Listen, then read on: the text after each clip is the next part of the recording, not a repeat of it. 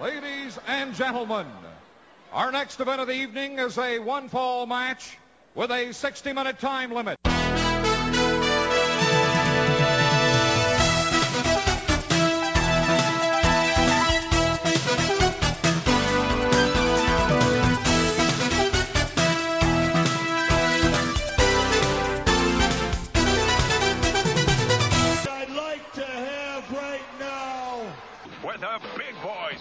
This is where the big boys play, huh? This is where the big boys play. This podcast is a member of the Place to Be Nation family. Visit us at placetobenation.com, the only place to be in your pop culture world. Well, hello everyone, and welcome to another edition of Where the Big Boys Play. And I'm here as ever with Chad Campbell. How you doing, Chad? Doing good, Parv. It's back to our early morning routine for me. We usually used to record for me early in the morning, and now we're back to it. So we seem to have shifted to a Thursday slot rather than our traditional Sunday slot. Yeah, Thursdays are usually good for me because I can work from home. I have that luxury. So Any news? I'm recording a podcast instead of quote unquote working right now. Any news for you? Yeah, I don't think I've got anything new. Nothing much been going on. What about with yourself? Well, I've only been in the process of selling my flat here. I've accepted a bid. I've put in a bid on another place, and all that's going ahead. I have to say it's one of the most stressful things ever.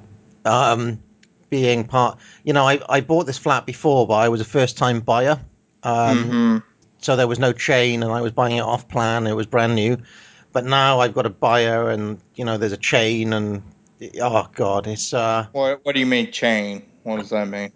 Well, a chain means, somebody's buying off me, we're buying off someone else, they're buying off someone else. Oh, yeah, got you. Timing issue. Yeah. So it's all, it's like I had a missed call from the estate agent the other day, and it kept me up, and I wasn't able to get back to him. And I was like, "Oh God, what's happened? Has the buyer pulled out or what?" It's because there's quite big sums of money involved. So I said I only want to move maybe one at a time in my life, I reckon, because it's a lot of stuff. Yeah, we worked. We dealt with that last year. So last year our house was on the market for 2 weeks, and we had two offers, and one they were bidding against each other. One pulled out. We ended up with one, but they wanted us out of our house very quickly, so we had a quick turnaround. So then we had to buy the house we're currently in a very quick manner, and just trying to get the loan approved, which takes time, and everything was kind of a mess. We ended up having to stay. Me and Jennifer had to stay at my parents for like a week because we had a week in limbo where we had to be out of our old house but couldn't move into our new house yet. So that was frustrating, but yeah, it's definitely a pain because especially like then we had the logistics of actually moving the stuff and everything else. So it's definitely annoying. Yeah. Sorry, everyone, for starting the show with such super duper adult stuff. I mean, I was trying to watch the footage for this show. And literally, I think I have to pause every single match to reply to an email or take a call, or it's just such a pain, Anyway. Well, now, and do they have? Because the thing here is, like, if you're buying houses, you can request certain stuff to be done. Is that a thing over there? Like the buyer of our old house wanted us to fix a couple of things, and you have to pay us like £500 to get a survey report and all the rest of it. Yeah. That's the part that annoyed me probably the most. The costs keep on going up and up. It's like right. Anyway, let's get on to wrestling. You asked me before, Chad, if I got my smile back. Yes. Well, I have to say, watching this stuff today for this show, because we're doing the 1991, the 1992 special, everybody, for the TV, kind of did put a smile back on my face, because this era is just so awesome. I've also been watching some old episodes of Superstars. It's a bit like, it's a bit like Bob Dylan in 1990 or something like that, where he was a bit washed out and felt, no, he went back to his roots, went back to listening to his old blues and stuff, and this is what I've done. I feel like I've gone back to my wrestling roots here, my bread and butter. So we're about to get time out of mind, Parv. Time out of mind, Parv, yeah. Good knowledge, Chad, very good knowledge. Yeah. Speaking of that, I should mention the part 3 of my top 100 artists has come out, and there's a few more better known artists on there, and I've had a bit more kickback off this. I had one friend who said he's going to boycott. He's going to boycott part 4 because I put Outkast above Paul McCartney. So. Yeah, well, I saw that you put Biggie Smalls and Notorious B.I.G. above Paul McCartney, and I immediately had to message Justin about that. Interesting choices in that. Well, I'm talking Paul McCartney solo, and there's a lot of rubbish in Paul McCartney solo. Oh yeah, it just seemed odd. The Outkast thing was a little odd too. I'm still angry about the white stripes. I don't understand that. I like Elephant well enough, but no way. Pink Floyd I found is one of the best things that I listen to when I'm working. Actually, especially the album Animals. I listen to that all the time while I'm working. Wow. Okay. All right. So if you haven't checked that out, it should be currently trending as the top topic on Place to Be, which is the only reason I do it, Chad. I'm only joking. Now you really don't have a lot left though in the bag. It felt like a lot of the heavy hitters. Well, also have to take you a task. You combined Joy Division and New Order. Come on, man, that was ridiculous. Well, they wouldn't have made it otherwise. Oh. When I saw that, I knew this was a shoddy list. Okay. So, just before we start this 92 TV stuff, Chad, I've become very interested in all the different shows that WCW had going on at this time. Oh, man. And I've just, very brief, this won't take too long. They basically had 5 shows on air, okay? Saturday night, which is the old WC World Championship Wrestling, the old GCW TBS slot. Yeah, so 605. That's the 605, the one that used to come from the studio with all the flags, okay? Right. They had WCW Worldwide, which is the show that I used to watch when I was 10 years old in 1992, because they, for some reason, showed it at 2 in the morning on ITV. And that was the syndicated show. And I think not everybody, even in 92, not everybody had TBS, right? So, some people... not everybody, but I would say most people. But yeah, Worldwide seemed to be the one, that was the one they syndicated out internationally or whatever. So yeah, and this one thing I've been trying to get to the bottom of is, well, why was Jesse Ventura on Worldwide and not on Saturday night? It seemed they were paying him so much money. Why wouldn't they put him on their A show? So that's just something I've been wondering about. Then they had Pro, which is actually the old Mid-Atlantic syndicated slot. He's got a legacy back to 1972. Basically, that was Bob Cottle's old show. Then there was Main Event, which was basically Bill Watts' slot that they bought with the Mid-South purchase, and that went out on Sundays on TBS. And then there was Power Hour, which was the original show that they started in 1988, which was basically, I think Jim Ross always presented Power Hour. It was always a Jim Ross show. No, I know that there was a couple of times where I think somebody else was, maybe just him and Hayes or whatever. But yeah, generally just him. What I thought would be interesting to do is just compare over to what WWF had at this time. And they also had 5 TV shows. So they had Prime Time. That was the USA cable show. Went out on Mondays. They had Superstars, which is their syndicated A show, Saturday. And I would say probably Superstars was the flagship. Even though Prime Time went out on cable, I think Superstars was always the biggest show. Yeah, Prime Time by this point was doing the panel thing. Yeah. Yeah. But even if you look in the 80s, prime time was kind of like we're going to discuss the happenings and look in on some matches kind of from a bird's eye view. Yeah. But not your big your big kind of, I guess, the podium interview segments that you remember with Mean Gene, or some of the big angles that would happen in the tapings, like Brother Love, stuff like that. That was all Superstars generally. I actually think younger stars get confused with that because they see that Primetime was a precursor to Raw and assume that Primetime was the main show. Right. Then there was Challenge, which was the syndicated B show, went out on Sundays. And then they had a B show on USA Network, which was called All American. That was actually on a Sunday morning slot that they bought from Joe. I don't know if they bought it, but it was the same slot that Joe Blanchard had with Southwest Wrestling back in the early 80s. So that's just an interesting legacy thing. And then there was a show, which I don't think I've ever seen, called Spotlight. We couldn't get it here in the UK. And that was basically a C show, a syndicated highlight reel kind of clip show that went out on Saturdays at some time.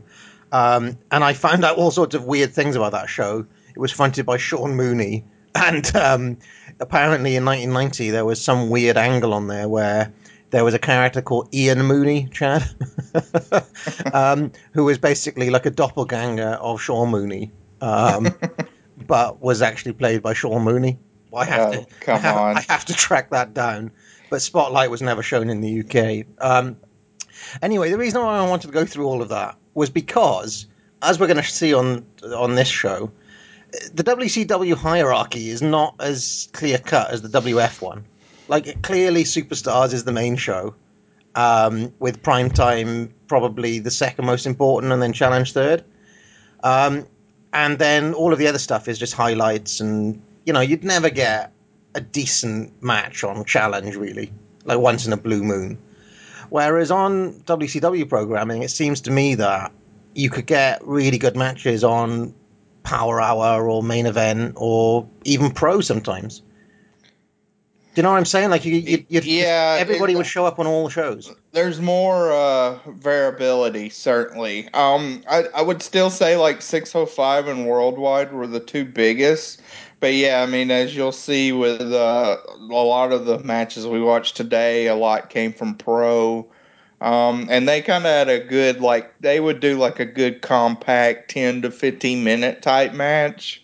It seemed like, and they would do pairings, but I think just overall, like watching this TV showed how much, I guess, quality TV and wrestling matches they were pumping out compared to WWF. Because even as bad as some of the 1993 Monday Night Raws are, and there are some really bad Raws that year, at least when they started Raw, they would be some long form matches. I mean, even something like, I remember a match on one of the earlier episodes of Raw, which is like Fatu versus Bret Hart. I mean, that's a decent match, but I mean, that's even something you were unlikely to see even on Superstars in 1992. Yeah. I mean, I've been watching some Superstars, and it is literally jobber, and I'm trying to, I live tweeted it. You can follow me on Twitter. What's my handle? At Jerry Von K. Right. But I remember one of the main events was something really, really pathetic. Like, it was like literally Scott Casey versus... Yeah. It was really poor, Haku or something. Yeah, it seemed like WWF, they would tap out with like a 3-star tag match. That would be like your biggest hope, Yeah. So I thought that was interesting. And I was just curious as to why they spread it around so much. And I have been there's weird things, like I think Power Hour or Main Event actually used to show in Canada, whereas Saturday Night didn't, and things like that. So it's kind of interesting that I think they spread it around because different shows reach different eyeballs. So they needed to give, I don't know, Sting exposure across all 5 of the shows, say, just in case a certain market missed out on them or whatever. It's just a weird thing, really, because it's not the way we think about wrestling TV typically. Although, I mean, you are right that Saturday Night and Worldwide are the main shows, but I'm just saying they seem to spread it out a bit more, spread the love. Yeah, I mean, I guess WWE programming, there's so much now, but and this happened very briefly when they started the show, but I mean, like, you're not going to have John Cena wrestle on Superstars or Main Event now on the network. No, never. And, Rude and Sting were pretty prevalent on something like Pro. Yeah, and I'd even argue that Pro was like the fifth of the 5 shows. Yeah, for me, it's kind of interesting because I guess it's just what you're nostalgic towards. Because actually, like, I mean, I remember 605, but to me, the number 2 show I remember is Power Hour, just because that came on at a good time on Saturday morning when I was able to watch. And then for the WWF side, it's actually All American, which is kind of weird, but I remember that would come on. It was either right before we left for church or right after. I can't remember if it came on at like 9 a.m. on Sunday morning or noon, but it was right in that sweet spot where I knew I could watch that then, and then either would be coming from church or would be going to church. So that's kind of nostalgic. I'd watch Superstars too, but never really, I guess, really remember watching something like Worldwide or Challenge as a kid. I'm sure I did. I just don't have the distinctive recollection where I can remember like the Superstars theme songs or specific stuff from All American with Gorilla Monsoon and Bobby Heenan that I haven't seen since. Yeah. And I guess this goes to the point that I was making about the different eyeballs in different markets, because me over here in the UK, the only WCW show that I could watch was Worldwide, and that was the one, used to come on at 2 a.m. I'd set my tape recorder to get that and Prisoner Cell Block H, and then I'd have like a lottery as to whether it actually taped or not, because I'd say 1 in 2 it wouldn't. And then, like, typically a Sky would show Prime Time, I seem to remember watching quite a lot of. And I'd have to go across the road and go to my mum's friends to watch that. We used to watch, she loved Lex Luger. She was a 6-year-old woman, and she loved Lex Luger. Sexy Lexi. Yeah. So, it's just a different, I guess you have a different memories based on what you're able to watch. Right. Whereas now, basically, people are used to being able to get hold of whatever they want. So it's just a different time. Shall we get onto the first match? Sure. This is weirdly starts on Saturday night, but finishes on Main Event. Oh yeah. From 1/4/92, it's Dustin Rhodes versus Arn Anderson. What do you make of this one? Yeah, kind of I guess an infamous date in wrestling history, because 1/4/92 is the first ever New Japan Tokyo Dome show on January 4th. That we watched that show, right? Yeah, we did. Yeah. So that's kind of interesting that this aired on that same date as that. This was really a match that, and we got a lot of overlap. I mean, it's almost the same 8 or 9 guys that we're watching in almost all these matches. Yeah. So it may get a little repetitive, but kind of the simple story here of Dustin's the fired up, young baby face going against the cagey veteran of Arn. I thought they did a really good job in the early going of showing kind of Arn's heel tactics and Dustin kind of hanging in and not succumbing to them.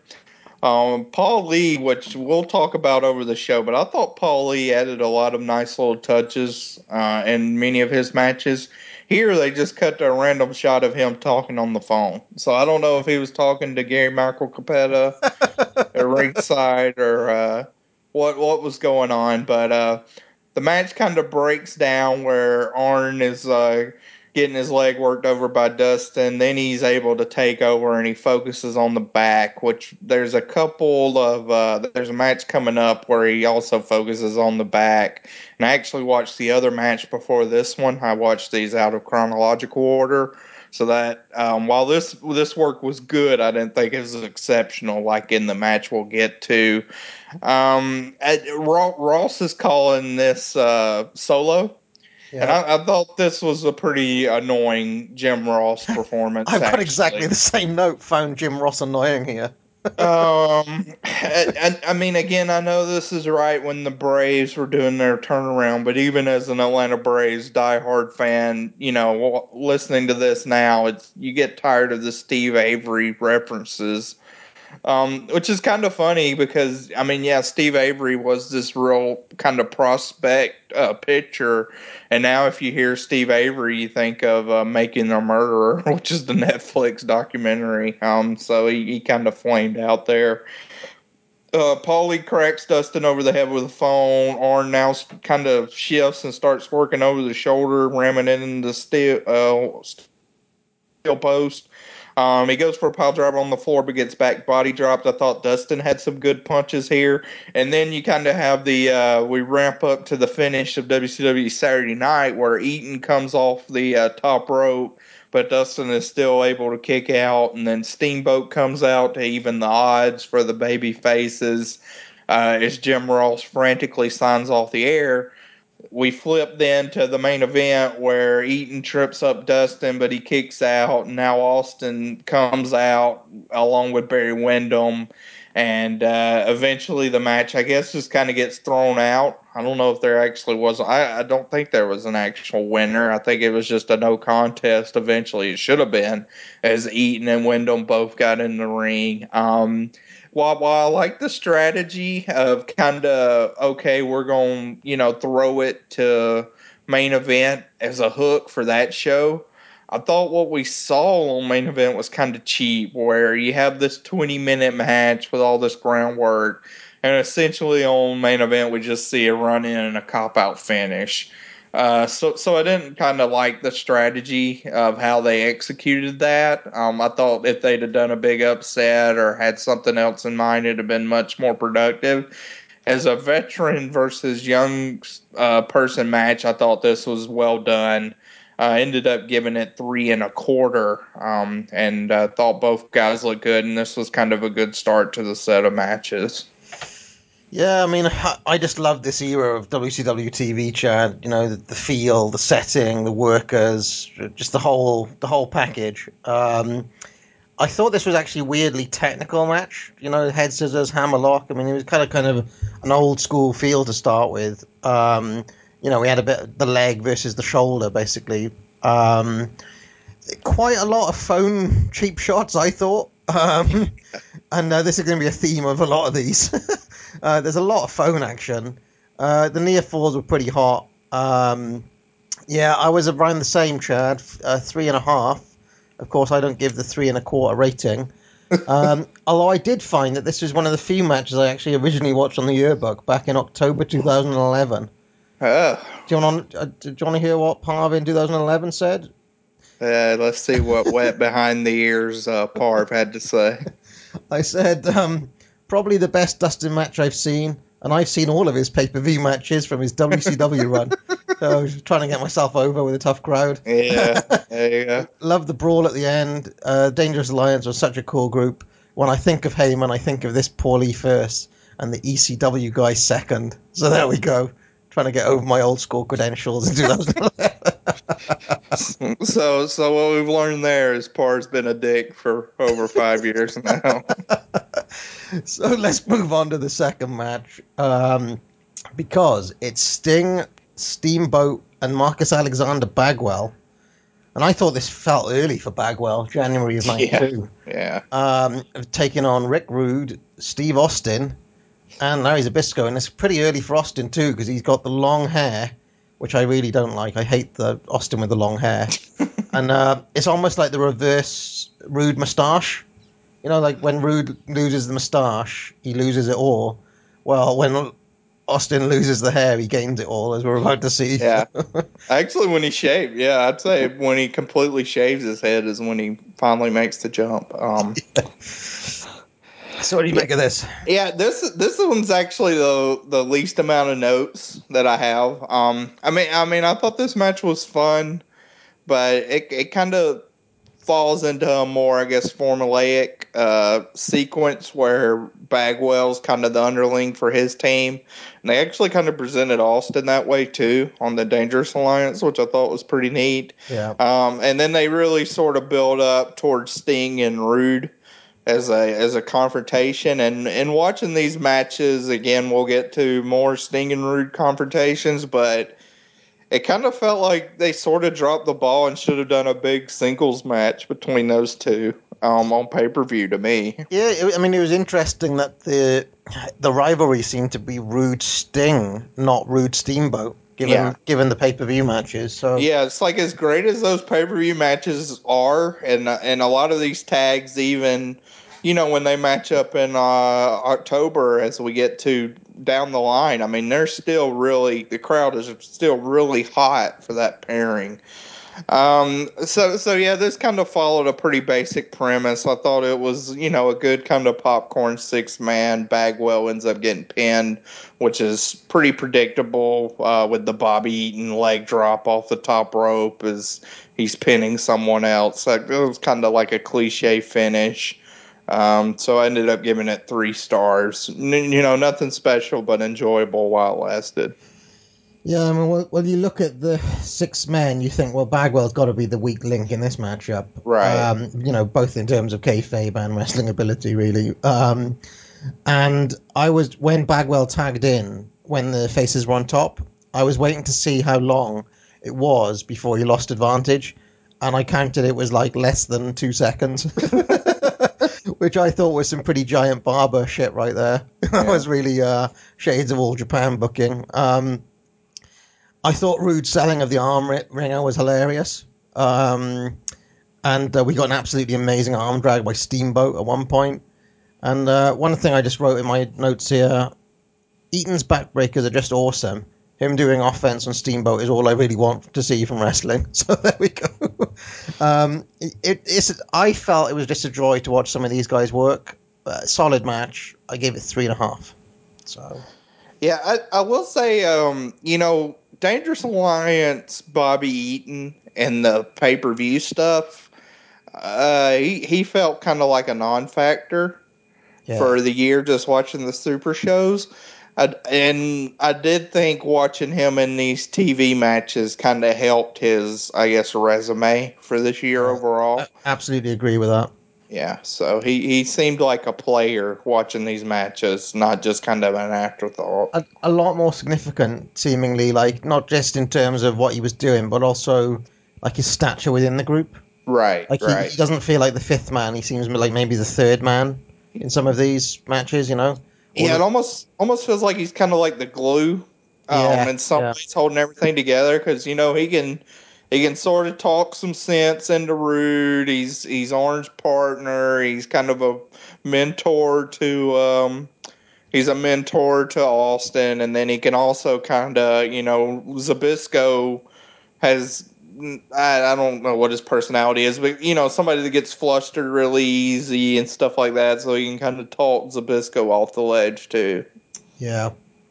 All right. Well, there's more where that came from, because now it's more Dangerous Alliance. It's Rick Rude, Arn Anderson, Bobby Eaton, and Larry Zbyszko, all 4 of them, taking on Sting, Dustin Rhodes, Barry Windham, and Ricky the Dragon Steamboat. Holy shit, look at that. And this is February the 2nd, 22nd of February, Saturday night, 1992. Go ahead. Well, I'm just going to say that Terry Taylor's on commentary, and I just said Terry Taylor is no Jesse Ventura. So no. And I guess I should probably talk about Rude versus Pillman. That was February 15th. Yes, yeah, if you want to mention that, yeah. So we cut to 12 matches just so it wouldn't be that long, and one of the last cuts was Pillman versus Rude.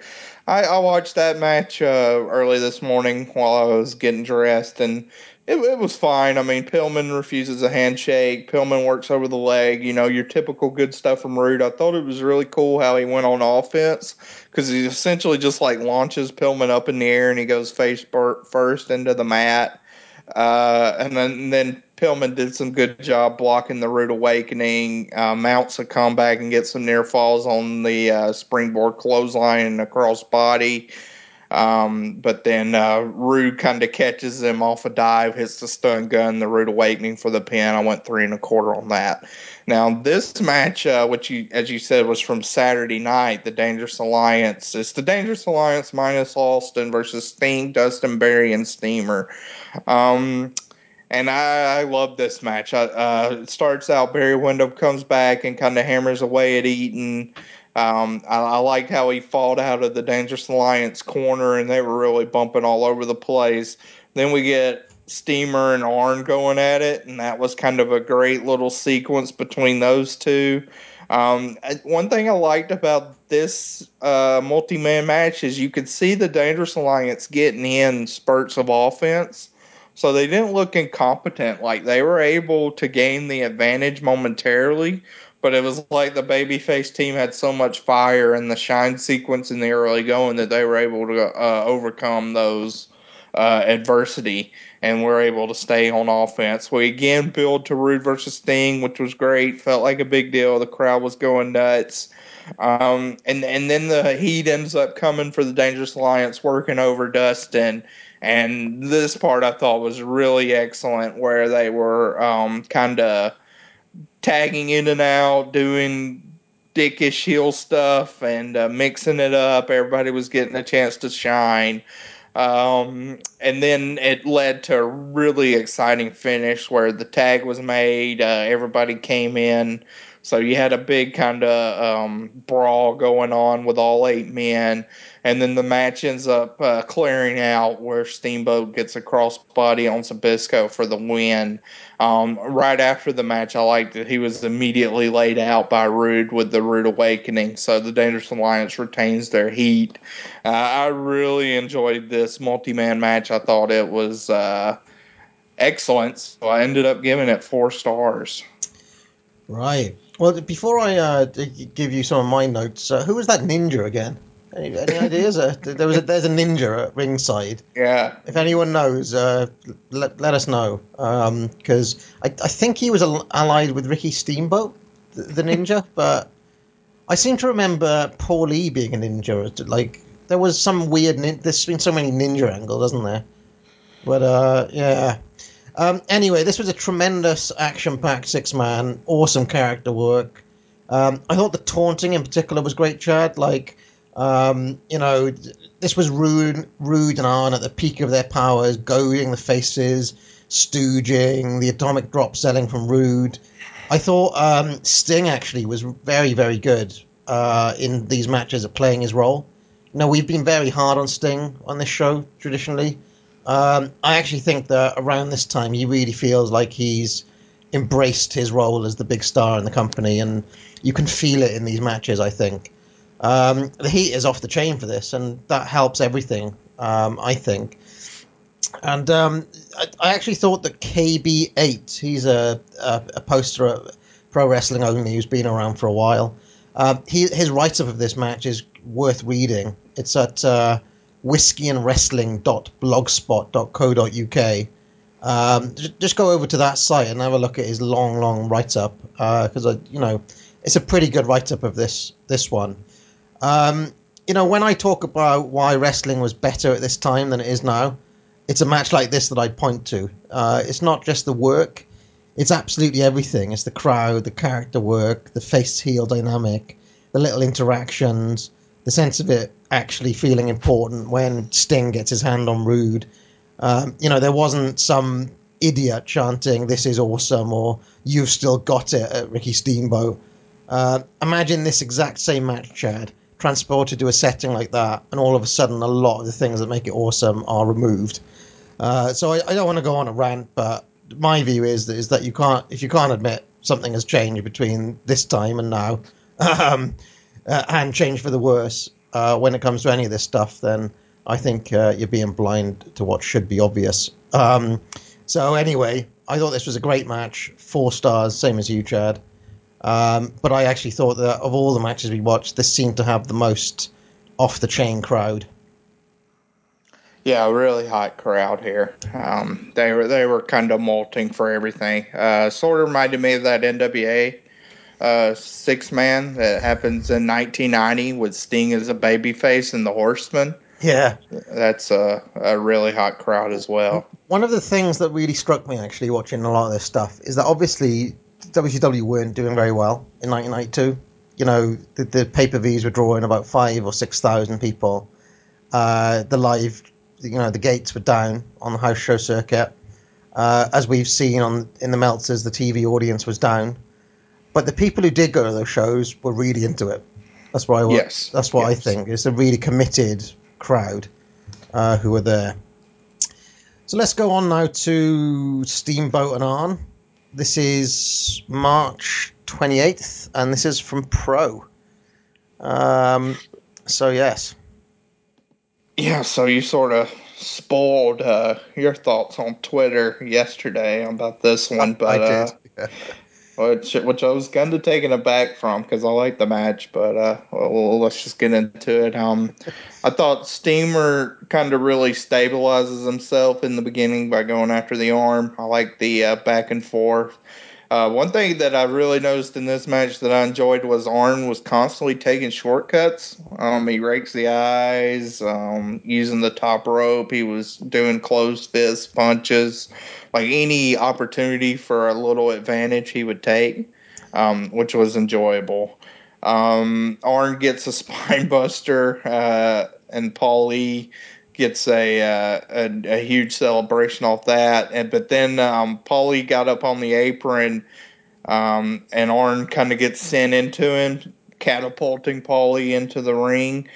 Steamboat feigned hitting Paulie, and the crowd was really into that, which was excellent. And then he gives Paulie an inverted atomic drop, allowing him to do his best Rick Rude impersonation, which was nice. Rude ends up running down with the chair, but that is held up by Nick Patrick, and Rude attacks Steamboat anyway, chokes him out with his robe belt.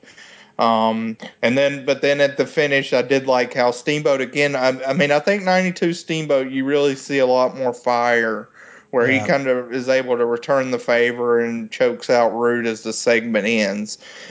So this match was about 10 minutes long, and in this match, in the description, it's a pretty.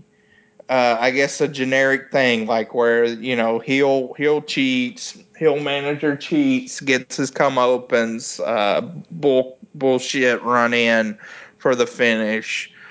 So nothing sounds kind of out of the ordinary there.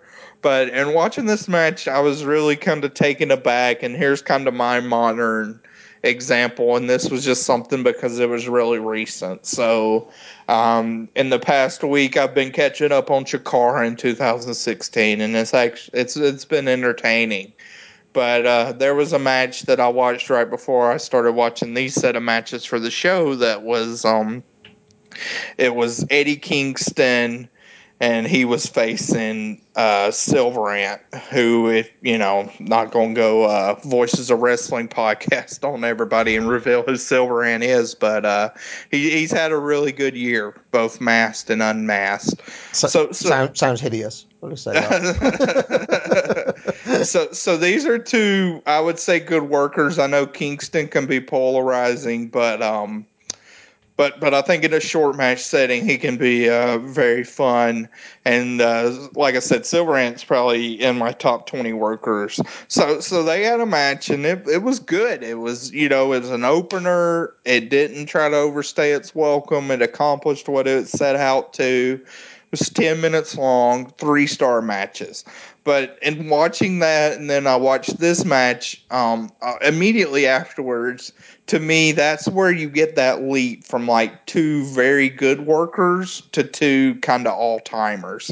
And there's been some really great sub 10-minute matches this year, so this is for me, it's not a slam on 2016.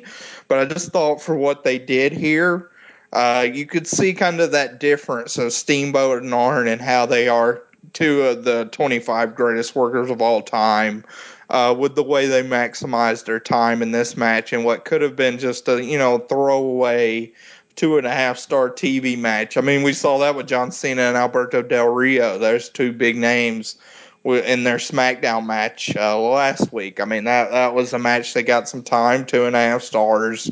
Wasn't offensive, but wasn't great. And here I thought you saw, a great kind of example of just what each of these two guys could bring to the table. So I went 3.5, but it was a very interesting match to watch in comparison to, I guess, the meta wrestling landscape overall.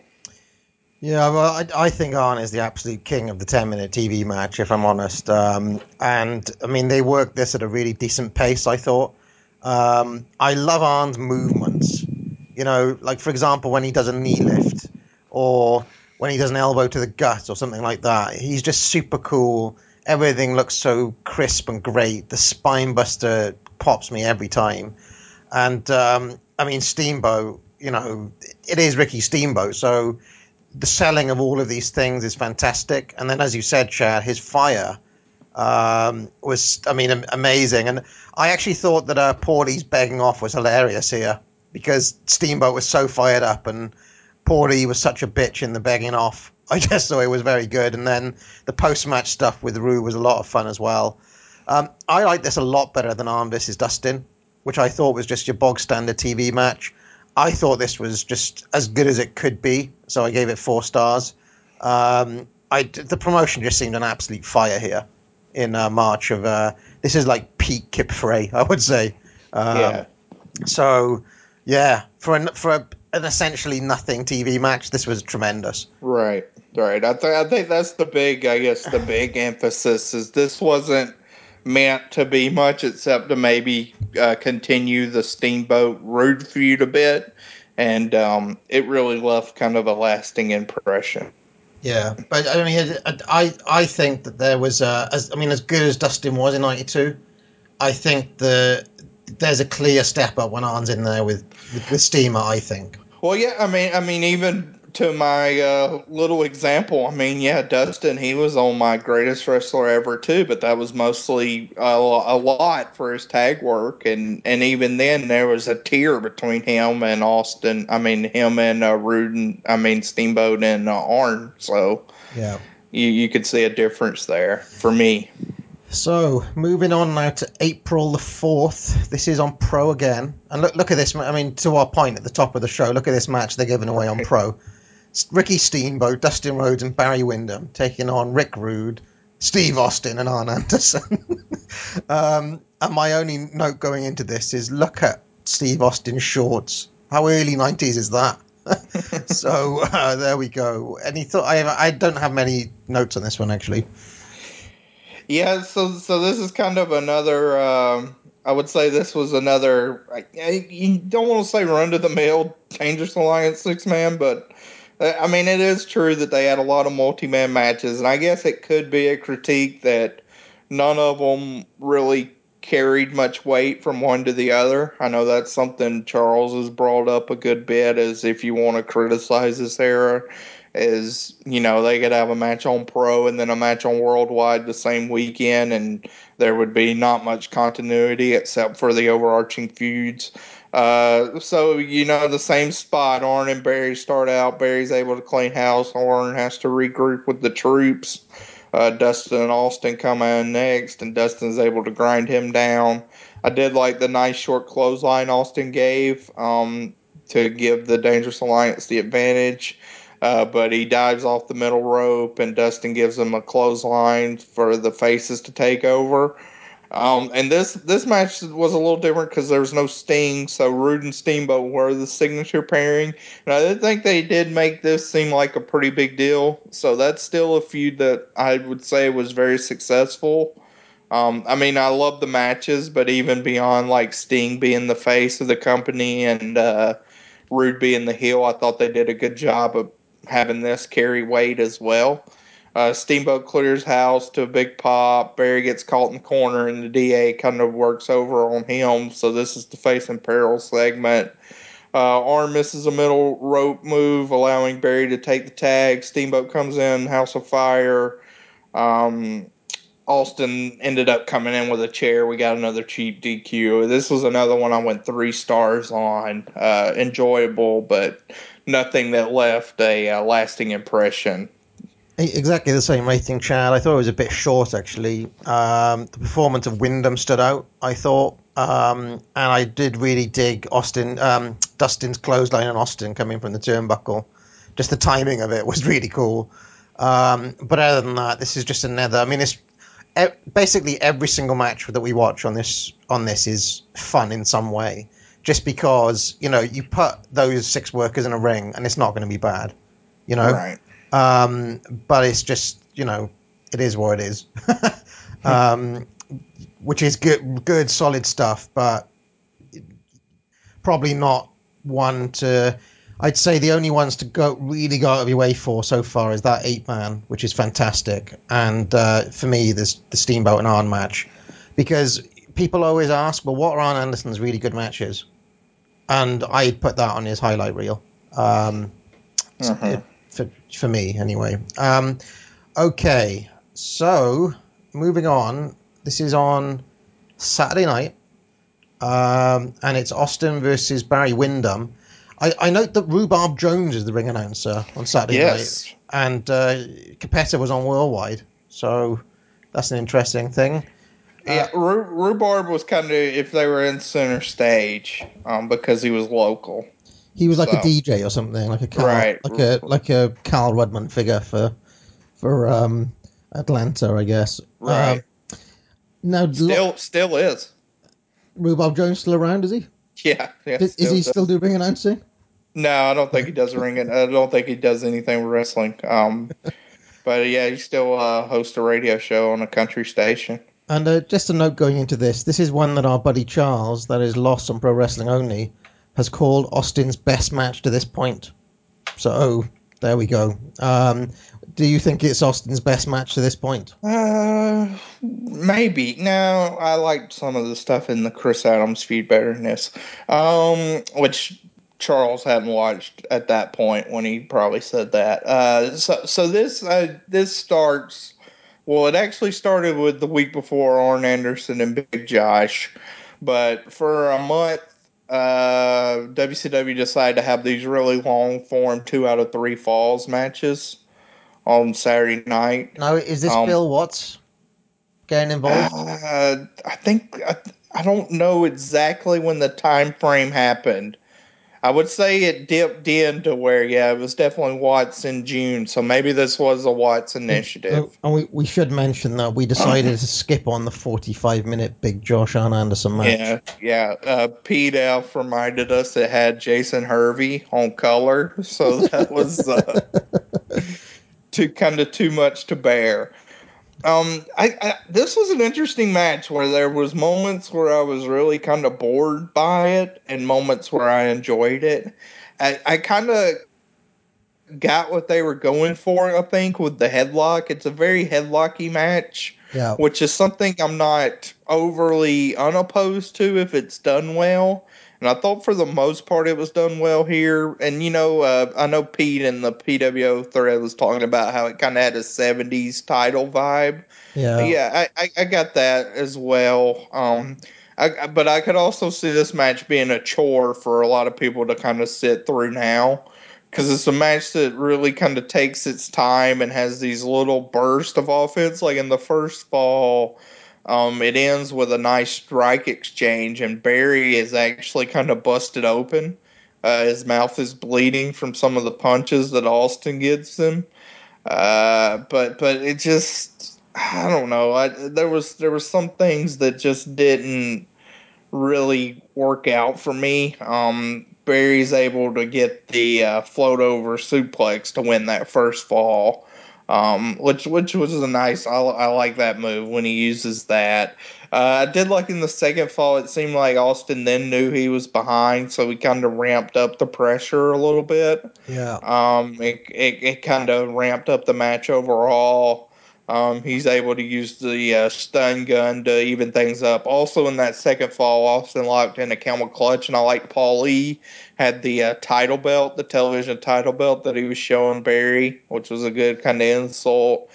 The third match I actually thought, third fall I thought regressed a little bit, where we go back to the headlock, which again makes sense because now Austin's even things up, so maybe he just does want to kind of, I guess, run out the clock. He's the champion, so no problem, and just, getting a draw or something else.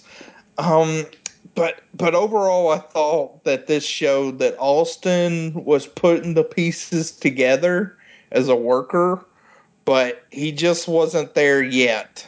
Overall, he could be a great worker at points, but not sustained out in a 25-minute match as here. Because I thought Barry was really good in this match, and I thought Austin had instances where he was also really good, but also instances where he just sort of locked in a headlock and didn't do much with it and was relying on Paulie or Barry to kind of carry that for him.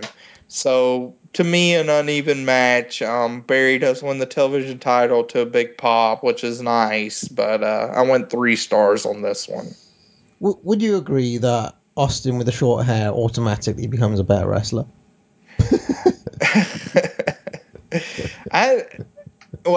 He looks better, doesn't he? He looks aesthetically better. Austin as a wrestler, we'll see. I mean, we'll get a lot of him, and I don't think... Well, I mean, I don't know. I mean, I'm sure people that did vote him high in GWE was accounting his Stone Cold stuff, but I mean, Austin's just a weird worker for me, where I never... There's just a lot of times where I don't think he's that great, to be honest. And in a lot of big matches, I've came up, I guess, short, and he does have some absolute classic matches, but I mean, even in a match like this, I think this could have been at least a 3.5, 4-star match with somebody like Arn or somebody else in there, and Austin just sort of wasn't up to snuff to kind of carry his weight when he was on top. Yeah, I mean, you've pretty much said it all, Chad. It was very headlocky in the first fall. I did like the spot where Austin held on to the headlock despite taking the suplex. That was cool. Oh, yeah. I did like the stun gun and the suplex in the second fall that Austin did. It felt like a ramping up. But honestly, I thought there was too much interference from Paulie in the end. And I gave it 3 stars, same as you. Yeah, I mean, Paulie wasn't bugging me. He's really good, but there's a lot of interference in all of these matches. Yeah, I think he's better when he can kind of pick his spots and be sneaky in that way. I find that to be more kind of in my vibe. But I would say on average, there's at least 2 phone shots in every single one of these matches, and he gets on the apron if ever there's a threat of a pin. So it's kind of like, okay, it's just quite interference heavy. Which, I mean, I don't necessarily know if that brings down my rating, but I felt it did in this match. They were going for this, as PF said, 70s style match, and then you've got a very kind of, I guess, modern by that standard way of booking it, kind of, with almost like with the overbooking with Paulie on the apron. So, yes, moving on then to May the 23rd. This is Saturday night. And yet another 6-man. It's Arn, Bobby Eaton, Larry Zbyszko, taking on Ricky Steamboat, Dustin Rhodes, and Nikita Koloff. Now, 2 little notes going into this. One is that this is a match that Dylan has hyped as a top 10 WCW match of all time. And secondly, I did really like the Dangerous Alliance walking through the corridor with Arn and Eaton pointing out at their various there were all these posters of workers on the wall, and Arn was pointing it's him, and then there's a big one of Sting, and they point to it. I just thought that was a nice little touch, that they were kind of picking their victims as they were walking through. Yeah, it felt like they were making fun a little bit. Yeah, so I would assume, I guess Dylan watched this when he did the WCW project, which as of now was about 10 years ago when they did that. So I don't know if time has changed or what. whatever, but here's kind of my thoughts and when I watched this yesterday. So Eaton and Steamer start off, and this match I thought was Eaton's best match of 1992. I'll just say that. Yep. I thought he was really strong throughout the match. Steamer has a bandage over his nose. Larry Zbyszko comes in, gets dominated. Dustin hits a beautiful punch on Arn that he took a bump for. And then Nikita comes in and also cleans house. So I could read my notes verbatim, but basically it's... I mean, this is a long match, and for 15 to 16 minutes, it's basically a shine sequence with the Dangerous Alliance getting beat up. And whereas in the previous 8-man tag that I really liked from February, where I thought they were able to get little kind of glimpses of offense in and take the advantage, here I thought they were just sort of getting stooged out, honestly, too much. I enjoy a shine sequence, but, you know, if this is your top heel faction, they looked pretty foolish for the vast majority of this match. They do kind of try to save face, where the third fall Steamer is the face in peril. And I could see an argument of whether, you know, where when they are able to regroup and kind of hone in their focus on Steamboat like they do in the third fall, you see how vicious and effective they can be. Because the third fall of this I thought was excellent. Where Eaton looked really good. Arn was able to get a DDT on Steamboat.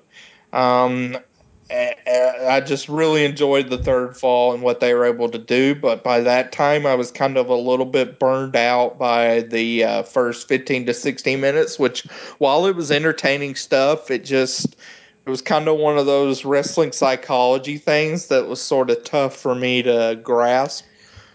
Yeah. And Arn eats both pins too, which I thought was kind of weird. That is true. Well, I mean, I don't want to get all Matt D on you here, but I do think the purpose, to use one of his phrases, of that first 16 or 17 minutes was really to push this idea that there's dissension in the ranks of the Dangerous Alliance, right. that Zbyszko is, you know, not following the instruction very well, that, you know, they're a little bit in disarray, which kind of explains why they spend the first half of the match getting their ass kicked. So they're advancing an angle, really. I mean, I do agree. I mean, I don't like long. It's a bit AWA style to have such a long face shine sequence here. But there were some nice little touches. At one point, Paulie gave Zbyszko an absolute bollocking at ringside. And he shouts at him, "I had a game plan." And then Eaton, like a kind of childish little worm, just comes in. He had a game plan behind him. I thought that was a nice little character touch from Eaton. It's almost like kind of like, you know, like the little kid behind the leader, just kind of sticking in his boot as well when Zbyszko's down. So I thought that was just a nice bit of character work on the apron there. At one point, Eaton got massive distance on an elbow from the top. Did you see that? I thought that was yes. That was really cool. But for me, this entire match was all about that third fall and Steamboat's face in peril sequence. I mean, he did a shaky leg sell and a body convulse from a DDT that Arn hit on the counter, and then Arn went in for the nose. And when Arn was attacking that nose, some of the selling that Steamboat was doing with his face down there was a moment when Steamboat had his face down on the mat and Arn was stamping on the back of his head, and his leg was just kind of shivering with pain. And I just thought that was next level selling from Steamboat. I absolutely loved that whole sequence there. Now, I can see some of the kids, some of the more modern fans thinking the selling is a bit over the top. But for me, this is like basically the pinnacle of selling achievement is Steamboat in this match. So I honestly thought it was one of the all-time great kind of face and barrel sequences. even though it comes up, at the end of this very long shine sequence. Nikita didn't really bring anything here, just a spare wheel. Eaton, I would agree, was the standout for the heels, but I thought it was all about Steamboat's performance in the third four. I went 3 3/4, Chad. Yeah, okay. I mean, I'm around you. I'm 3.5. Yeah, I mean, this is essentially the end of the Dangerous Alliance, so there is a lot of that. This is just one of those matches where I get what was going. I mean, in the end, I say it's a lot of good, but the Dangerous Alliance looking out of sorts. It fits the story with Larry not being on the same page with everybody else, but to me, that's just not, I guess, the most aesthetically pleasing match for my eyes. So that's why it didn't reach like the classic status, but I could see it, and I would like to Matt to watch the match. Actually, Yeah, I think he'd have a fun time with this one. I'll give him a heads up. I'll give him a Facebook message or something saying we gave him a shout out. Okay, but yeah, I mean, I wouldn't say top 10 WCW. We've easily seen 10 better matches than this, Chad. Yeah, even I mean, for me, this isn't a top 10. 1992. Yeah, no. Exactly. But it is a good. I mean, it is. It's a kind of, for me, it's very much a match of two halves, and the second, like the finishing sequence, essentially is just. I thought it was out of this world from Steamboat. He really was good in 1992. I have to. I mean, I almost want to say, apart from the 1989 stuff with Flair, I don't think there's a time in his career that I've seen him like better than he is in a lot of these matches. So, I mean, maybe it's because we don't have like the week in, week out early in his career, but only like glimpses here and there. But this really feels like it's better than his WF run, isn't it? Yeah, we'll get more on that in the second half of the show. Yeah, sure. I have kind of a statement on that. Okay. Yeah. So let's go to May 30th over to Worldwide. This was the match that Pete recommended we contrasted with the Pillman Rude. It's Rick Rude versus Dustin. And I've just written on my notes here, Super Nintendo Top 10 Challenger Tournament, which is the greatest possible thing of all time if you were a 10-year-old around this time, because I loved my Super Nintendo, and I also loved watching Worldwide. We also have Tony and Jesse on commentary. And Rude's line for tonight in his pre-match promo is "Sunk Coast Sleaze Bags." That was his line. So, what did you make of this one? I thought Rude's tights here were probably the best we saw on this set of matches too. These are kind of the multicolored, had "sexy" written across the butt. Yeah, I really enjoyed those. So this is kind of like a follow-up from the previous match where I liked this, but again, Rude's your top heel, and I don't know if I enjoyed Dustin getting so much offense here. He takes over. It's a shortish match, and he dominated a good portion of it. I did like him mocking Rude's swivel hip move, which again. That's an easy way to get a big pop, but it works for me every time. I always find it entertaining. But when Rude takes over, I like that he took over on something that usually happens to him. Where he gets crotched and he does the sell job, and here he does it to Dustin, which I thought was nice. Nice touch on Rude's part.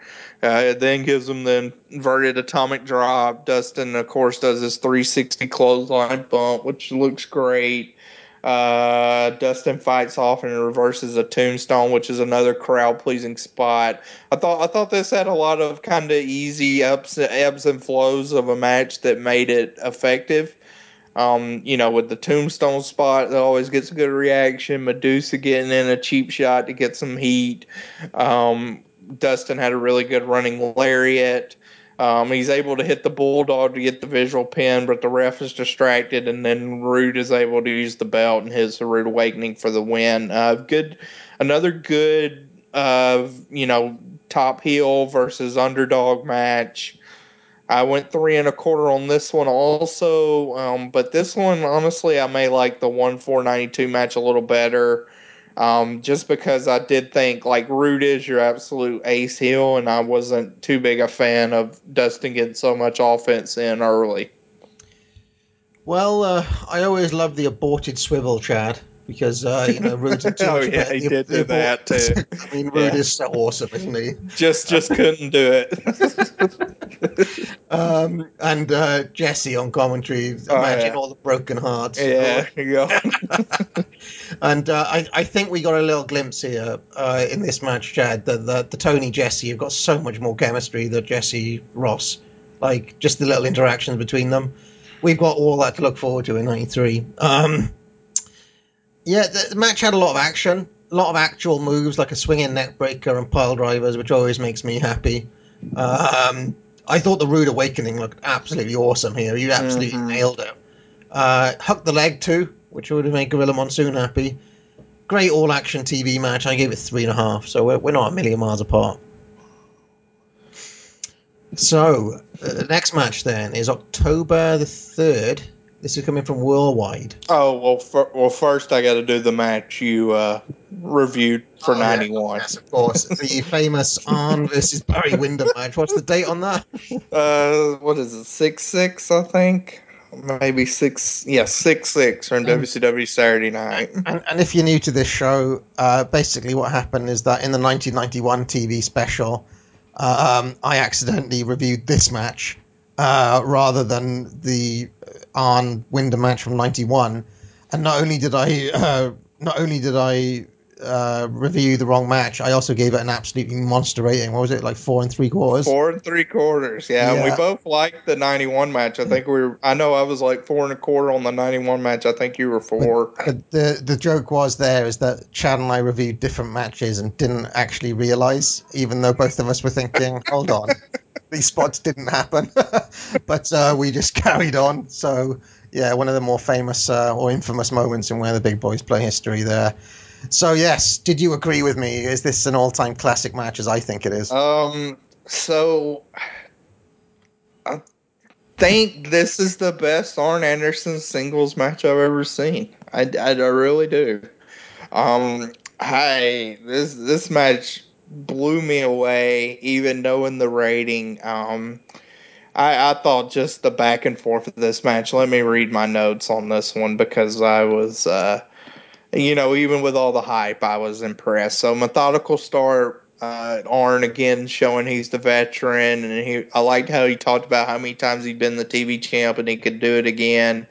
Arn gets flustered early, regroups to the outside with Paul Lee. A really nice right hand that sent Arn to the outside. There were some really good punches overall in these sets of matches between Barry and Arn and Dustin. Just some really good punch work throughout this set. Arn, I did like, got some offense in now, sent Barry to the outside, but he is overzealous, hits the ring post, and then Barry starts really focusing on the arm. And that was really strong arm work from Barry. He locks in a sleeper. Anderson hits a jawbreaker. And then Arn selling this arm, I thought, was immaculate, where he was continuously working over, wringing out his left arm to show how much damage has been done. He shifts his focus to the leg of Barry, wraps it around the post. I did like how Barry then goes up to the top rope, but he couldn't balance himself because of the leg damage. And then to kind of counteract that, Arn doesn't have enough power to do a superplex because of the weak arm, which was really strong too. Barry then hits the lariat and picks up the first fall. Excellent first fall. Very controlled, focused limb work that played into the finish. Just extremely well done. Really worked for me. Arn goes right back on the leg on fall 2, but misses an elbow, messing up his arm even more. Windham again pounces on that. Just continues to pounce on that. Arn gets, he again tries a suplex, but doesn't have enough strength. I did think JR was good calling this solo. We've been pretty tough on Ross throughout 92, but I thought he was strong here, getting over the psychology of each man. Really an effective job that he did here. Anderson kind of moves out of the way of the crossbody, and Windham takes a big spill to the outside. Paulie takes getting a shot, and that allows Arn to come from behind and attack Barry when Paulie kind of acts like he's going to get a cheap shot in. And this was good because Windham spills to the outside and he lands on his back, and Ross picks up on that immediately, and Arn immediately goes after the back and starts really targeting that. Paulie now gets a telephone shot in on the back. And this I thought was Paulie's best moment of this set of matches, where he hits Barry in the back with the telephone, and then he immediately runs to the other side of the ring area and kind of plops himself up on the apron and acts like he's talking on the phone. It looked like a 12-year-old talking to his girlfriend. It was just an awesome spot. And of course Ross is like, what a despicable man, just completely outraged by this. But that was a great spot. And then Arn again, he uses a camel clutch to put pressure on the back. He uses a body scissors to put pressure on the back, a Boston Crab to put pressure on the back, double axe handle on the back, abdominal stretch where he's focusing on the back, and then to finish things off, he catches Barry with the spine buster to even the falls up. Perfect psychology. Just an arsenal of moves that he was running through, a clear progression. Working over the back. Windham was selling it beautifully, but just masterful work by Anderson. The third fall starts where Barry has a good bit of desperation to end the match. He hits a nice pile driver. Paulie's able to put Arn's foot on the ropes to stop the count. Figure four applied. And then I like this where Arn then goes back to the leg, applying the figure four. Barry is reversing that. And Arn does this little touch where, when you reverse the figure four, his face, he's kind of in a push-up position. And Arn tries to power out of that, but because of the damage to his left arm, he's unable to. It's a really kind of subtle thing that the camera doesn't pick up on very well, but I saw that because you can see him kind of trying to push up, and then he collapses and wrings out his arm. It was just an amazing little moment. Barry hammers Arn over the top rope, and this was kind of cool because Paul is a little bit conflicted because he doesn't necessarily want a DQ because then, Arn wouldn't win the title on a DQ win.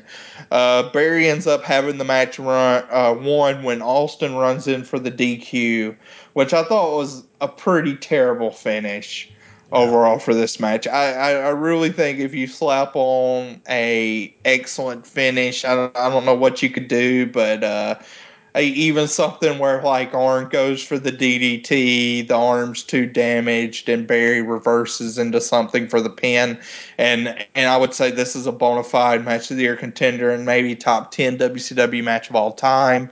As it stands, I went 4.5 stars just because of that bad finish, but I really want people to check out this match because I thought it was incredible. Well, yes. I'm glad you agree with me, Chad. Yes. I am a mark for focused offense on a specific body part over a heat sequence that ramps up, which is probably why I marked for it in retrospect. Oh, yeah. So it plays out throughout the whole match, which I enjoyed. The selling was sublime too. All right, so we actually jump from June all the way to October now because it's Sting and the Steiners taking on Rude, Arn, and Bobby Eaton. No Paulie anymore. And I just wrote on my notes that this is my show, Chad. This was the worldwide that I remember. This, this era right here. Yes, any thoughts on this 6-man? So I don't kind of know what to expect about this one, but Root and Sting do a pose off to start. I like this because Root had to be consoled by Arn and Bobby after he kind of, I guess, lost the pose off. It was pretty good stooging. We kind of go to the break with Sting beating up Arn. So basics shine to start out. Steiners want the tag now. Everyone kind of retreated around. I love the Rude versus Scott Steiner test of strength spot. I thought that was a really strong spot they played out. Basic stuff, but really kind of showed Scott on Rude's level, especially in the power game, which made that effective. Rick tags in, Rude gets beat up again, then Arn gets the tag, which responded in two great moments. One, Rick actually rubs his hands together in a funny spot, and Arn responds to that by barking at Rick Steiner, which I thought was just awesome. Eventually, the heels are able to take over on Scott Steiner. They do some good work there. Sting gets the hot tag. Crowd goes nuts. Jesse is, of course, outraged at Nick Patrick for losing control of the match. And Sting ends up getting his face plant on Arn for the win, which again, Arn takes another pin. He was eating a lot of pins on this set of matches, but this was one that had some, I guess, basic sticky stuff, but it had the Steiners mixed in, which was unique, and I kind of enjoyed it watching the other set of matches as something different, so I went 3.5. I enjoyed this one a good deal. Wow. Well, there was a lot of Rude atomic drop selling in this one. Yeah. The Steiners actually had a little bit of good psychology. They focused on the lower back and the ribs for a period. So there you go, Steiners haters. One random note I had is how much does Tony Schiavone love saying full arm dragon twist? That's something to look out for because he seemed to say that an awful lot. This was a bit short for me, Chad. I mean, it had good action. But for me, it was the least of the matches that we've seen so far, and I went 2.5 on it. Oh, terrible. So there we go. Yeah, I did, when I went through my PWO threads besides the Windham Arn match, I saw that me and Charles were aligned a lot, which is not a surprise because we kind of line up on a lot of things pretty closely, and I know he really liked this one. I did too. I don't know, it's just something about like the different pairings, and it felt like a good kind of first match in the series with some comedy mixed in that I enjoyed. So I like this one. All right, and so now we're going over to, well, same day, but this is on Saturday night instead of worldwide, and it's Dustin Rhodes and Barry Windham taking on Doc and Gordy, and we've got Arn Anderson joining us for color here with Jim Ross. So, what do you make of this? What a great job Arn did calling this match. Yeah, I mean, that's a lost career that we never had. No. Yeah, he was exceptional calling this. So I like the beginning where they kind of work over the arm of both the Miracle Violence connection, and we go to the first break with Windham still working over the arm. Gordy's able to get a little bit of offense when we come back from break on Dustin. Double drop kick from the faces to kind of put an end to that.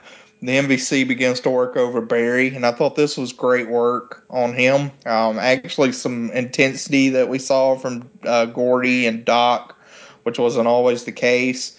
The crowd, I thought, was a little bit silent in the beginning, which was a little weird, but I thought they got into the match now where Barry looked vulnerable.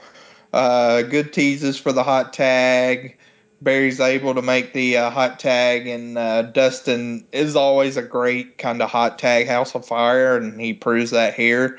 But one thing I liked about this match is it used the old AWA narrative where we had double face and peril, because Dustin gets caught in the stun gun from Williams. Now he's hurting, and they take over on him. Gordy hits a disgusting pile driver, double shoulder tackle. I thought they did a really good job of using their high-impact offense against Dustin. and it helped to make Dustin look tough, and that he was able to, take and absorb all this high-octane offense that Doc and Gordy was giving to him. Dustin hits a back suplex, avoids 2 elbows, and makes the hot tag. I also like that he did have to hit a back suplex, a big power move, in order for him to make the hot tag. Barry's firing in on all cylinders when he comes back in. Windham catches Gordy on top and gives him a second rope superplex.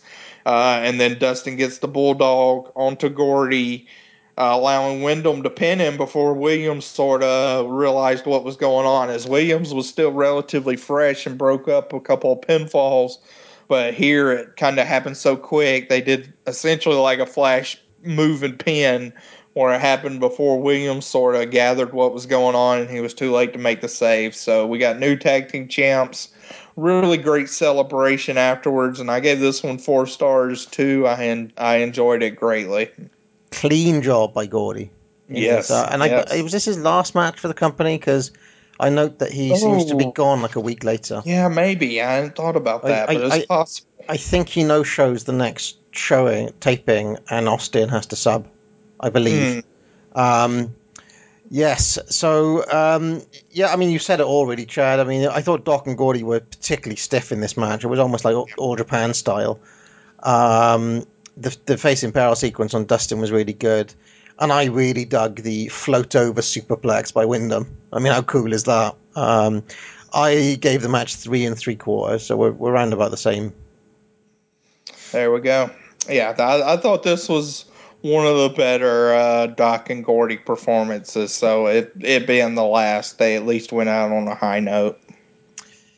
So now we end up on November the 21st, and it's Saturday night, and it's Dustin Rhodes taking on Vader. And just before the match, there's a hilarious Harley Race promo. He complains to Bill Watts, who responds by basically throwing out the complaint and barring Race from ringside. Right. So I thought that Watts was more corrupt and biased than Jack Tunney here. So yeah, so Sting hit Vader with a 2x4 before the match starts.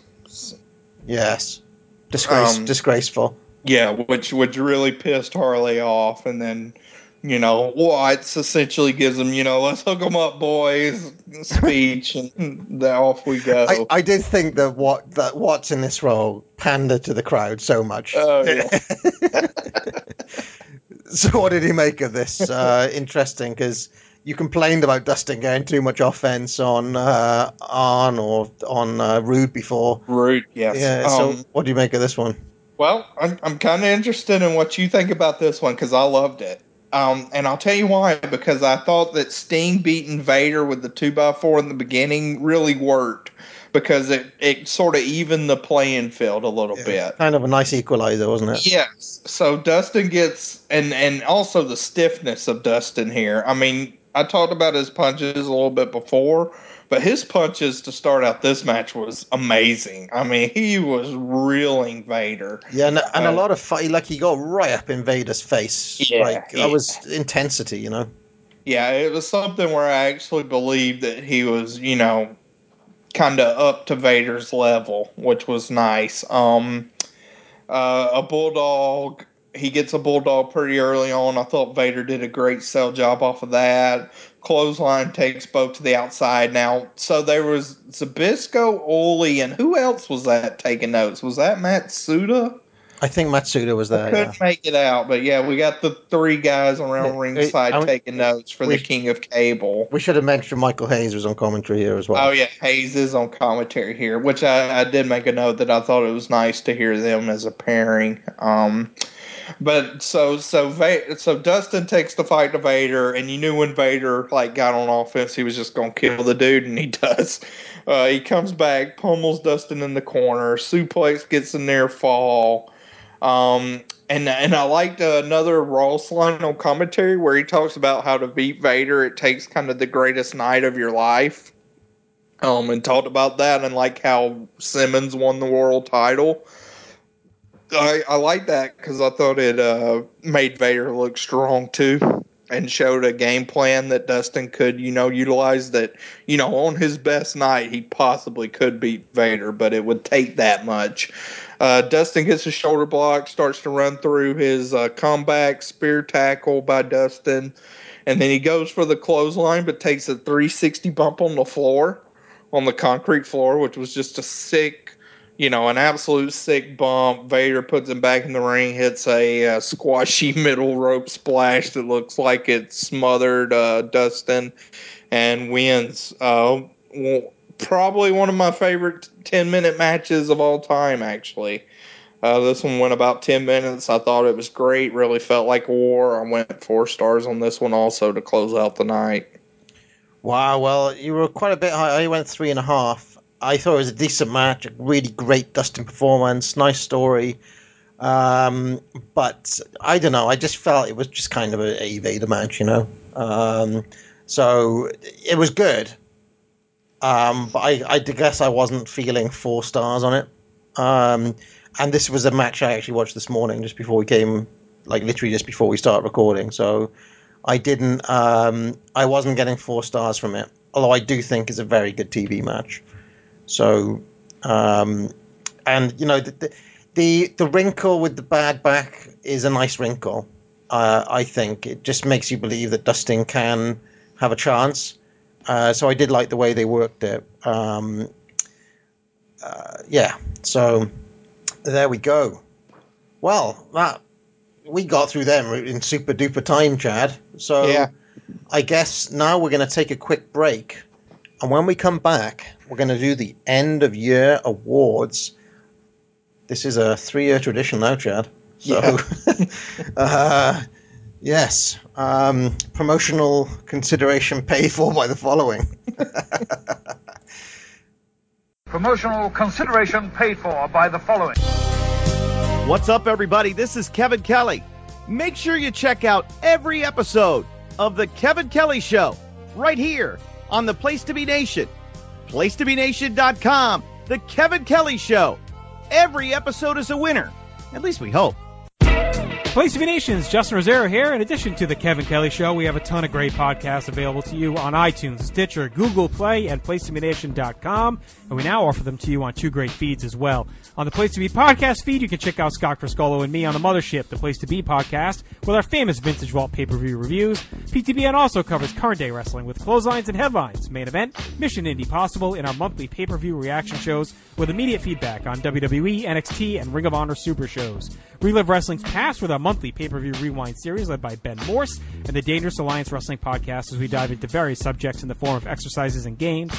We also have sports covered too with the Sports Lounge, the TJ McClune Show, and NBA Team Podcast. On our brand new PTB Pop podcast feed, we offer great shows such as the Glenn Butler Podcast Hour Spectacular, Rank and File, Lucha Undead, as well as a veritable podcast heaven for comics fans with the hard-traveling fanboys, Sellers Points, Todd Weber's Conversation, and Imaginary Stories. Subscribe to both feeds on iTunes and be sure to rate and leave feedback as well. All of these shows are available on PlayStation.com, where we cover pro wrestling, sports, movies, comics, plus tournaments and more. Be sure to check out on the right-hand side of the site for details on how to support the site when you shop at Amazon and download our free Place to Be Vintage Vault Refresh ebooks. We also want to thank our friends at Bonehead's Wing Bar in West Warwick, Rhode Island, and Fall River, Massachusetts, and Scott Keats' blog of Doom. Be sure to follow us on Facebook, Twitter, Instagram, and Tumblr as well. PlaceToBeNation.com, the only place to be in your pop culture world.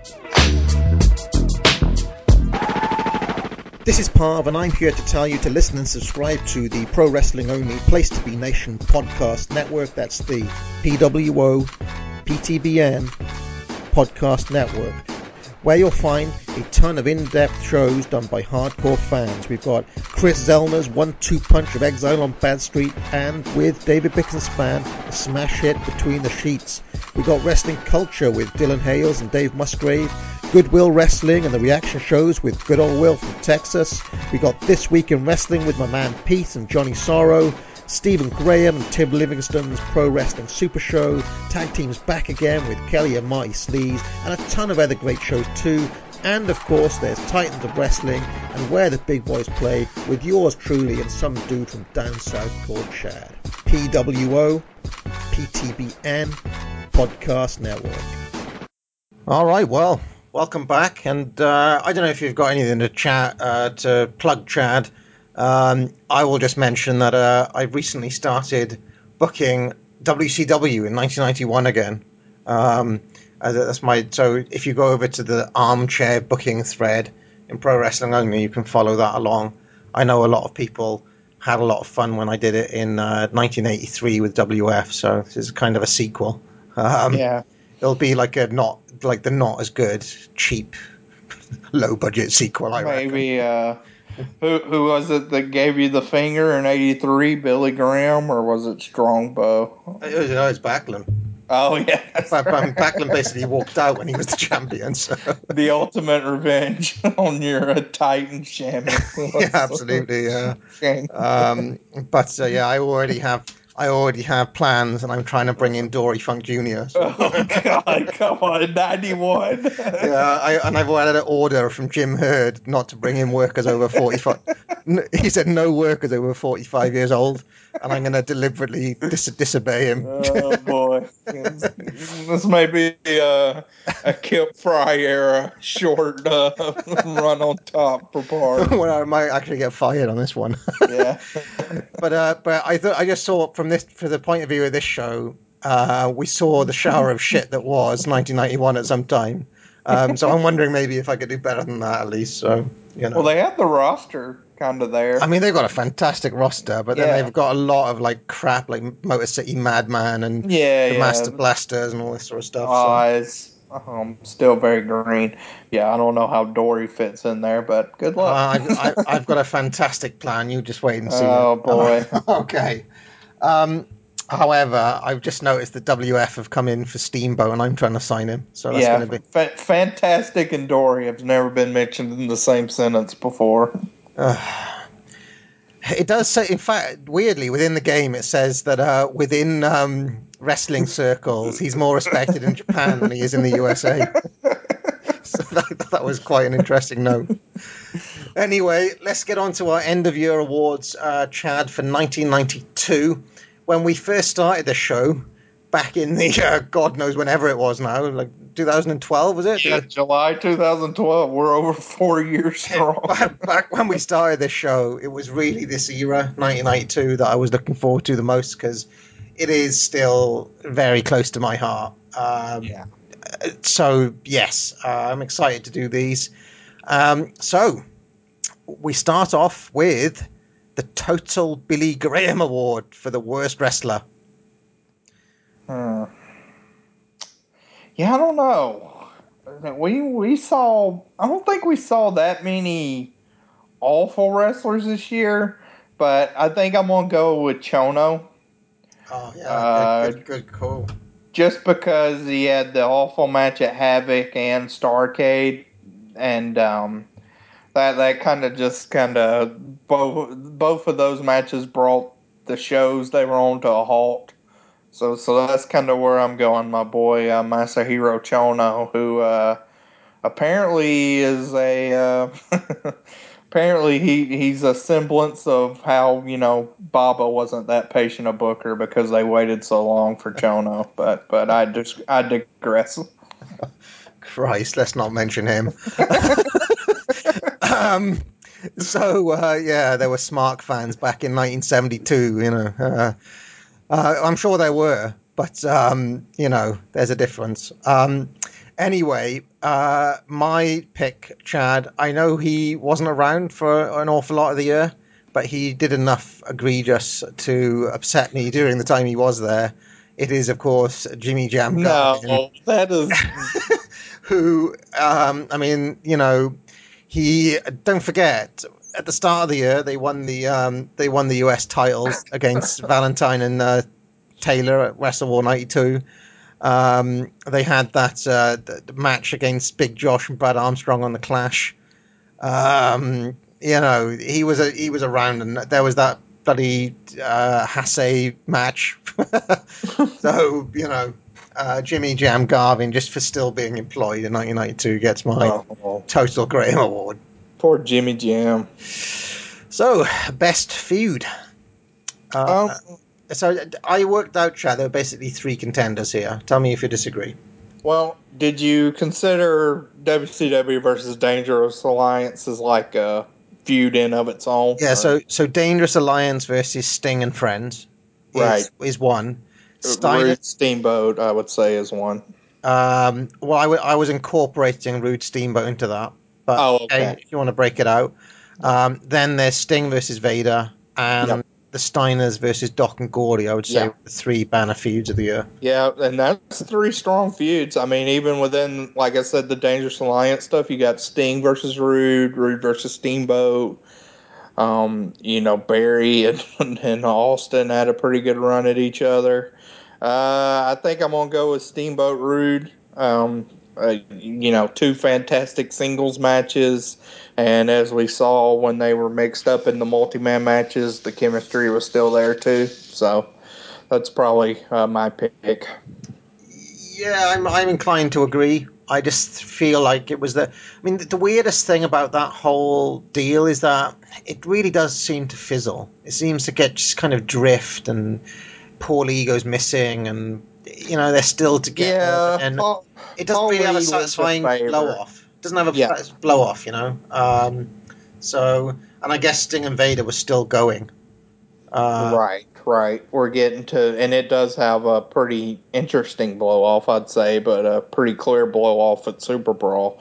Both are fine choices. I mean, I think with the Dangerous Alliance, the one thing with them is like there was never like an end game.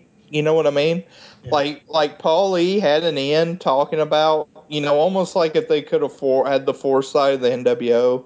I think would have worked of, Paul Lee wants to take over WCW Saturday Night, and all this stuff, because that was sort of the crux of why he created this group. But once they was there, it was just like, well, I mean, they're getting booked for all the matches they want. So, it's like, what's your end game and what's your big gripe here, now? They didn't really have a cause, I guess. Right. What's their ultimate? Like the Horseman's cause was, we want to be all the champions. We want to have every belt type thing, and it's kind of strange. I mean, they did at one point. Rick Rude was the US champ. Austin was the TV, and they had the tag belts at one point, I want to say. Yes. Yeah, I think so. But they are totally kick-ass, though, even though the run was short. Right. Yeah. I mean, for a 5-month. Really 7-month heel grouping. I mean, they're still so fondly remembered 24 years later. So yes. So let me think. I'm tempted to go with Sting Vader, but I think I'm going to go with Rude Steamboat just because I love those matches so much, and I actually think that it's probably the peak of Rick Rude as a heel, as an over heel. Especially at Super Brawl, when he cuts that promo and he can't even finish it because of the crowd. So that moves us on to Best Show, which is quite an interesting question. Yeah, for me, I think I have to go with Super Brawl because I really like the tag match. It has Steamer, Rude, and then also Pillman, Liger. I don't know if it was quite the all-time pay-per-view because it had a little bit of a glut in the opening after Liger Pillman. But I think that was probably the strongest show overall for me. So you went with Super Brawl? Yeah, Super Brawl. Yeah, I mean, for me, it's between that and Beach Blast, which is historic because Beach Blast had Sting Cactus and it had Gordy Williams versus the Steiners. And a 6-man in it, and historically, I would always say that Beach Blast was one of my all-time favorite pay-per-views. So, yeah, it's between those two, and but then Pillman Liger as well. No, I think I'm going to stick with Beach Blast. Beach Blast, yeah. Beach Blast was the one that. It's in contention. I would say Beach Blast, Super Brawl, and probably Wrestle War, just on the strength of the last 3 matches. Wrestle War, yeah. Yes, but I reckon you could switch up that order easily. I just felt that maybe Super Brawl in the unedited non-Turner cut just had a little bit of fat on it, Oh, yeah. whereas I felt it kind of. I even liked stuff like Valentine versus Bagwell, if you remember, like a veteran versus pretty boy match. I seem to recall. It has some good stuff on it. So that brings us on to the question of worst show. And God, I have to remember back to some of these clashes now. The clash. Yeah, well, the clashes were bad, but for me, I'm just going Halloween Havoc. I think that's a pretty, to me, easy answer. Not a good show. Spin the wheel, make the deal match was embarrassing. Rude versus Chono lasted forever. So I'm sure there was probably some clashes that were middling, but I mean, for a show that actually had some decent juice going into the show, and also the Barbarian Simmons stuff, just no heat for your world champion. So Halloween Havoc wins for me. Jake. I mean, it's a joke, isn't it? Yeah. No, I think I agree. I actually thought Clash 21, when I think back on that, no, there's some good stuff on it, looking at it. I was just remembering Eric Watts in that weird match when he tagged with Sasaki. Yeah, the Sting, I'd say the Sting Rude stuff kind of saves it a little bit. Case, yeah. No, it has to be. I mean, they're kind of boring answers here. We haven't turned up any trees, Chad, but, I guess these shows have a rep for good reason. Right. Halloween Havoc isn't a good pay-per-view. No. So that brings us on to Best Tag Team. And I think there's a number of different contenders here. Yeah, this is kind of an interesting year for tag teams because you had some makeshift teams. You had stuff like, Steamboat and Douglas at the end of the year, which we didn't watch this match because it was a house show match, but their match from December 29th, 92 is really strong too. MVC, Steiners, God, I don't know who I'm going with. I think I'm Dustin Windham. Dustin Windham for sure. I think I may actually go with the Steiners, which I guess is a surprise because I'm generally kind of down on them. But I liked their matches with the MVC. I thought they looked good in the 6-man we saw here. Super Brawl tag was fun. So I think I'm gonna go with them, and I guess probably a little bit of an upset. So, I mean, I feel like I want to go with Arn and Bobby. Just because I feel like both of those guys had a good year. But I guess a lot of their stand-up performances came in 6-mans or multi-man matches rather than your straight-up tags. Definitely not going to give it to Doc and Gordy. Just way too over-pushed. Dustin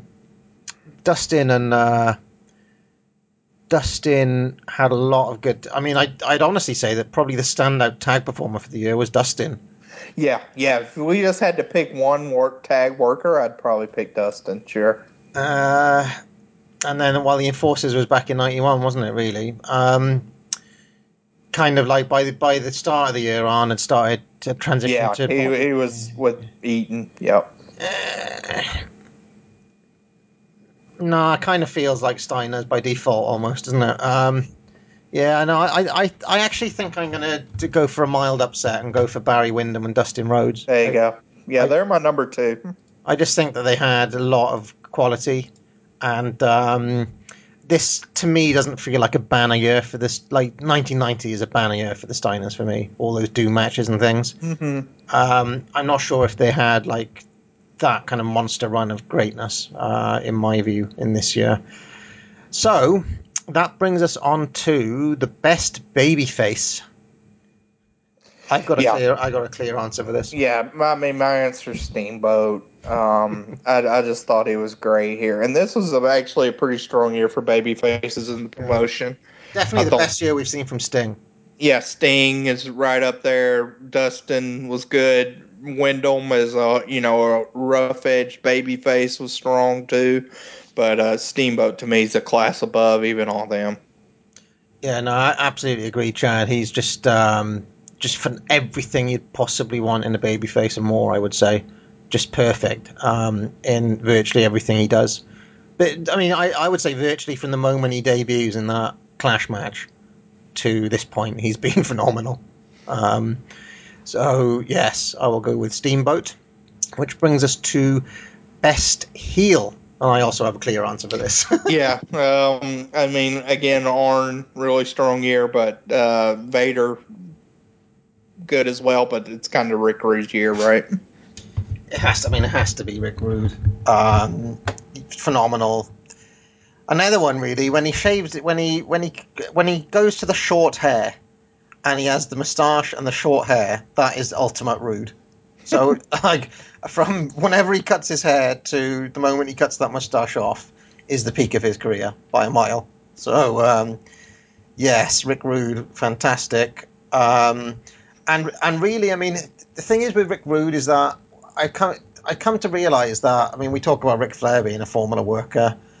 God, Rick Rude is a formula man, isn't he? Yeah. Yeah. I mean, you know, the pre-promo sweat hogs.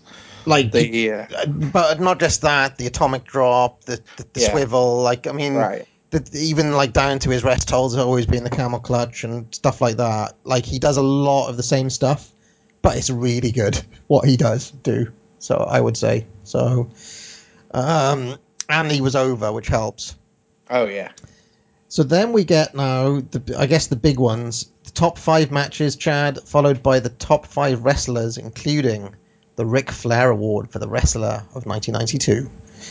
So, and it can't be Ric Flair for once, because he's not with us. No. So, top 5 matches. Now, I think there's a clear one, but 2, 3, 4, 5 is interesting. Yes. You want me to just kind of run down my top 5? Yeah, let's do it, Chad. Okay, so my number 5, I am going. My number 5 and number 4 are so close.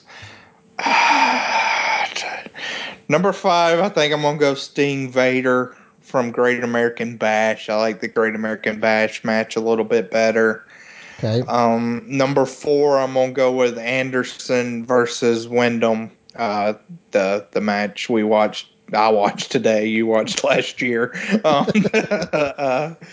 Those are so close though, because one I think has a great finish with a heel going over cleanly, and one has an awful finish. Yeah, but I'm gonna stick with it. Just because I do think that's Arn's best singles match. Number 3, I'm going with Steamboat versus Rude from Super Brawl. Okay. Really excellent match that I think gets overlooked a good bit. Number 2, Iron Man match from Super Brawl. And then, from Beach Blast. Beach Blast, yeah. Yeah, the Iron Man Steamboat versus Rude. Just a, top 10 match in WCW history for sure. And number 1, War Games 92, which may be top 1 match in WCW history. So that's a really strong year. That left even like the tag title match from Starrcade 92, which I liked a lot and gave 4.5 stars as well. That left the 4.5 star match on the cutting room floor. And the 8-man that we watched, which was a really good match. Right. Like, for any other year, I'd say that 8-man would probably be making the top 5.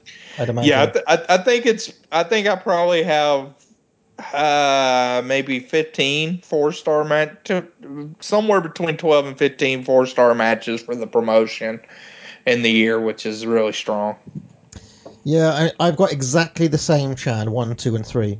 I thought the War Games absolutely blew us away. Like I'd always loved the match, but it really knocked me out this time, when we reviewed it. I thought the Super Brawl match was way better than I remember it when we watched it again. To me, that was a 4.5, and really is kind of on the cusp for me of being it's a 4 3/4. The Beach, the Rude Steamboat Iron Man is one of the greatest WCW matches ever. Also 4 3/4. Did I even go 5 on it this time?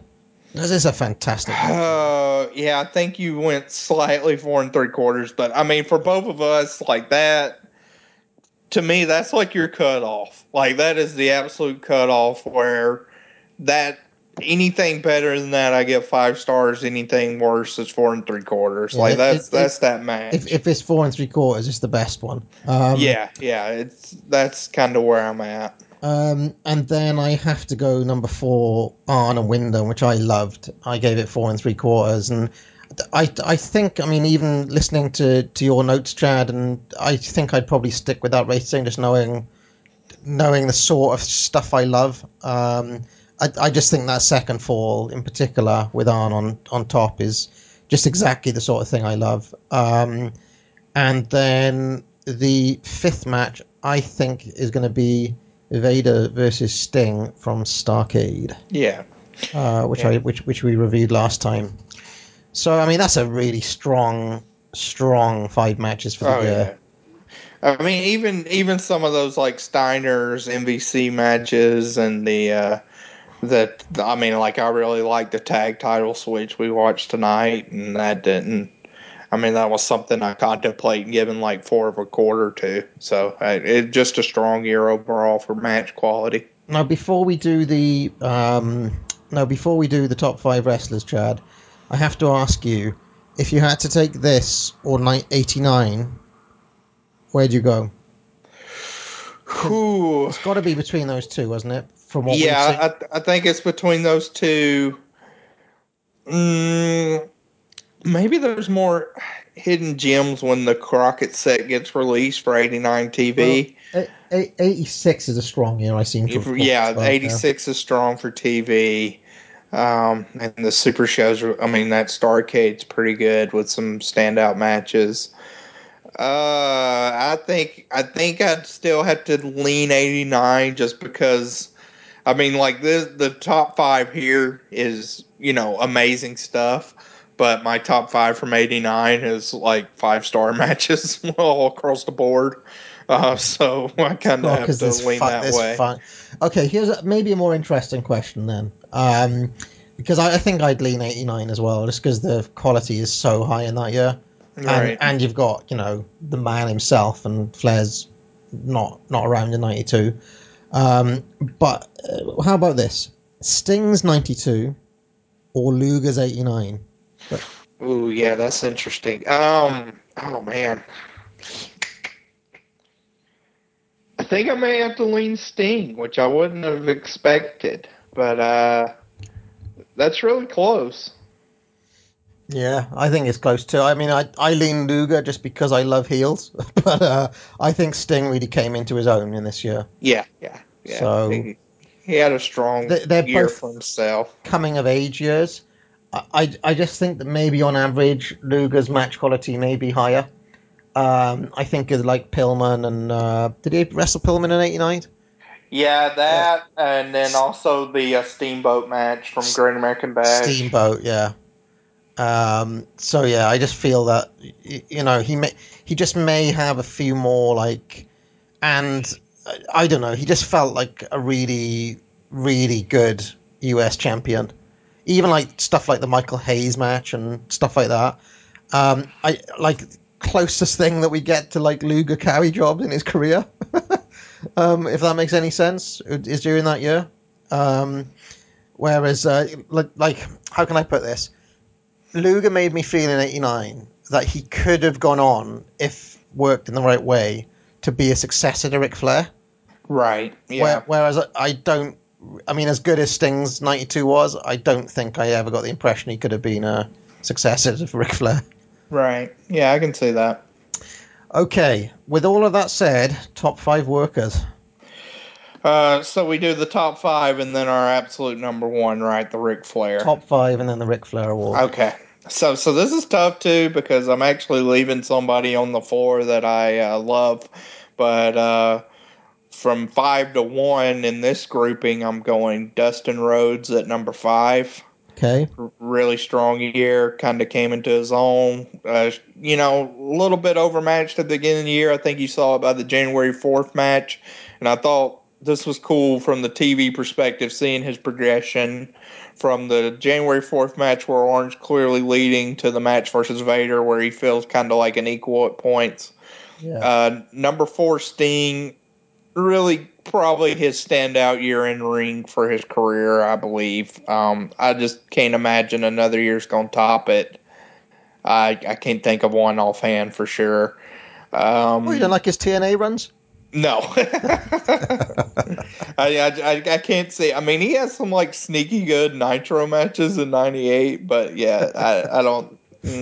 Not with Wolfpack's team. Number 3, Barry Windham. I thought this was a really strong year for him. Again in tags, again in singles matches.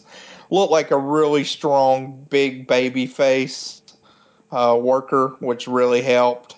Number 2, Arn Anderson. Probably somebody I wouldn't have put on this list if it wasn't for the TV. But he was tremendous in this TV stuff we watched. Standout yeah. in a lot of it, yeah. Right, so that really kind of catapulted him up the rankings here. And, of course, it comes down to 2 people, and I'm thinking we may be on the same page here, but my number 1 before I get to my Ric Flair is Rick Rude. Yes. Not a lot needs to be said about his 92.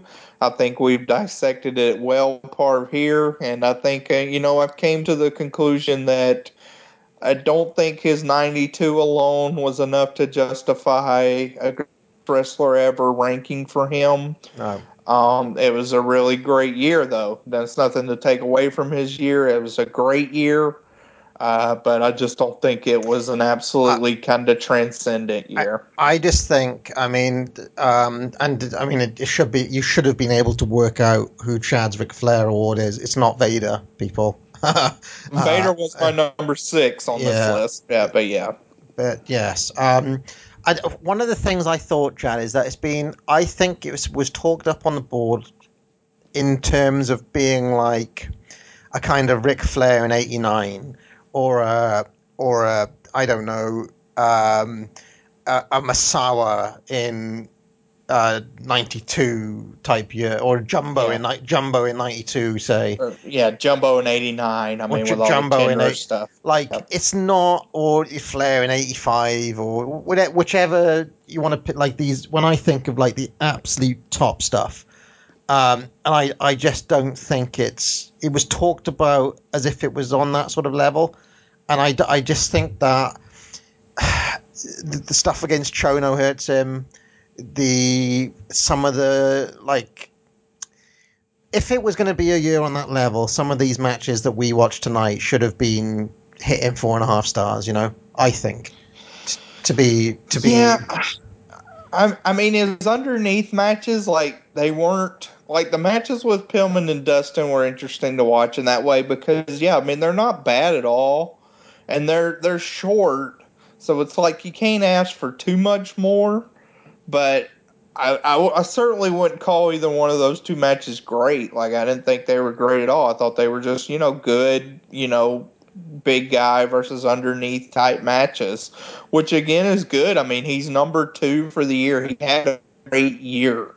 Yeah. But I mean, like, for me, I'd take Santanico's 1984 year over this. I just think it's been a little bit overhyped. I mean, where in his Kabashi 93. Yeah. I mean, in his thread, it was essentially, I'm voting for him based on 92. And well, I mean, this is what led me to even leave the board for a while, Chad, where people were taking like Rude based on 92 over like DiBiase's entire career. I was like, I obviously looking back, I was silly to get annoyed, but it was that I was trying to like. I'm just trying to say how much people were waiting his 92. It was like, well, his 92 was that good that you could basically take it over somebody like Ted's entire career. Right. And that, like, this may be sacrilege to you, but somebody like Chris Hero this year, I would take his 2000 and put it on par with Rude's 92. So. Right. Okay. That's a modern perspective there. Yeah. Well, I mean, I'm not going to disagree. I'm also not going to watch any Chris Hero matches. You'd actually, I think, would like Chris Hero. To be honest, from what I've heard of him, and I've actually seen a little bit of Chris Hero, I think I'd agree with that. Yeah. So, for my top 5 is a little bit different from yours, Chad, because you've left out some people who I really did think were in contention. Yeah. My number 5 was Bobby Eaton.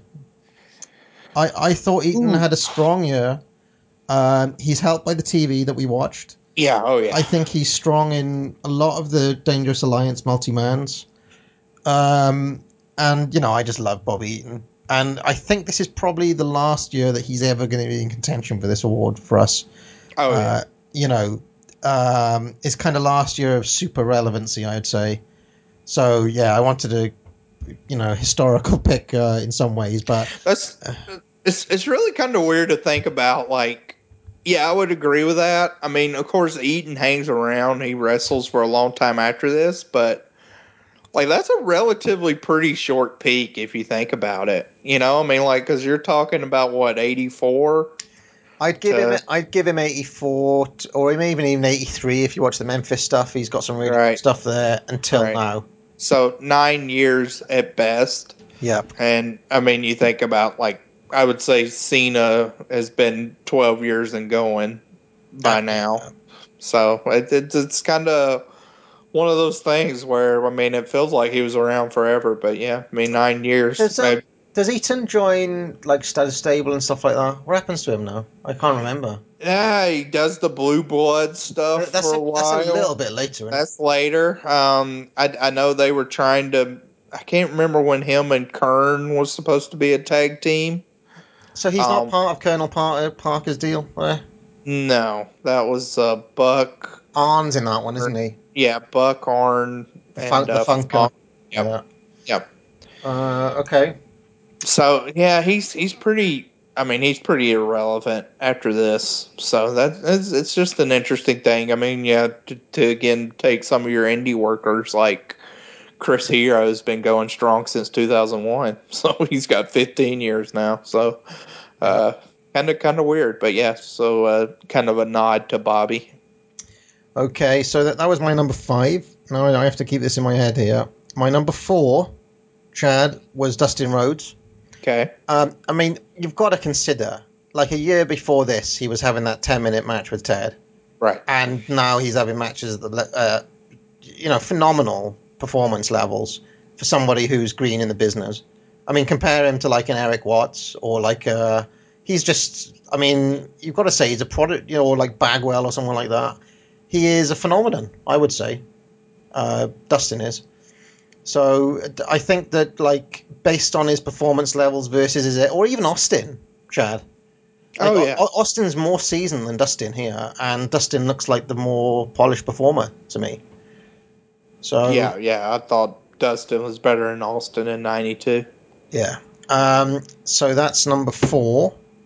Number 3, I will say is who else have we got here? You've got to put Sting. Yeah. I just think Sting, standout year. Big. I mean, I think being as over as he was helped a lot, but we've seen him be over and not embrace it before. And I almost want to say that, like, the shadow of Flair being gone has helped Sting come out of his shell a bit more as a main event, as being the man. So this is the first time to me that he feels like he could be the man, although he's never going to be a Ric Flair, if that makes any sense.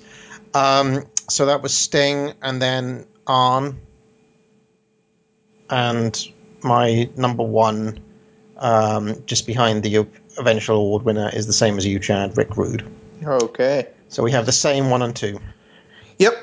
Same top 3, actually. Same top 3. Yeah. I mean, this, like, I want to say this might be Arn's best year as well, maybe.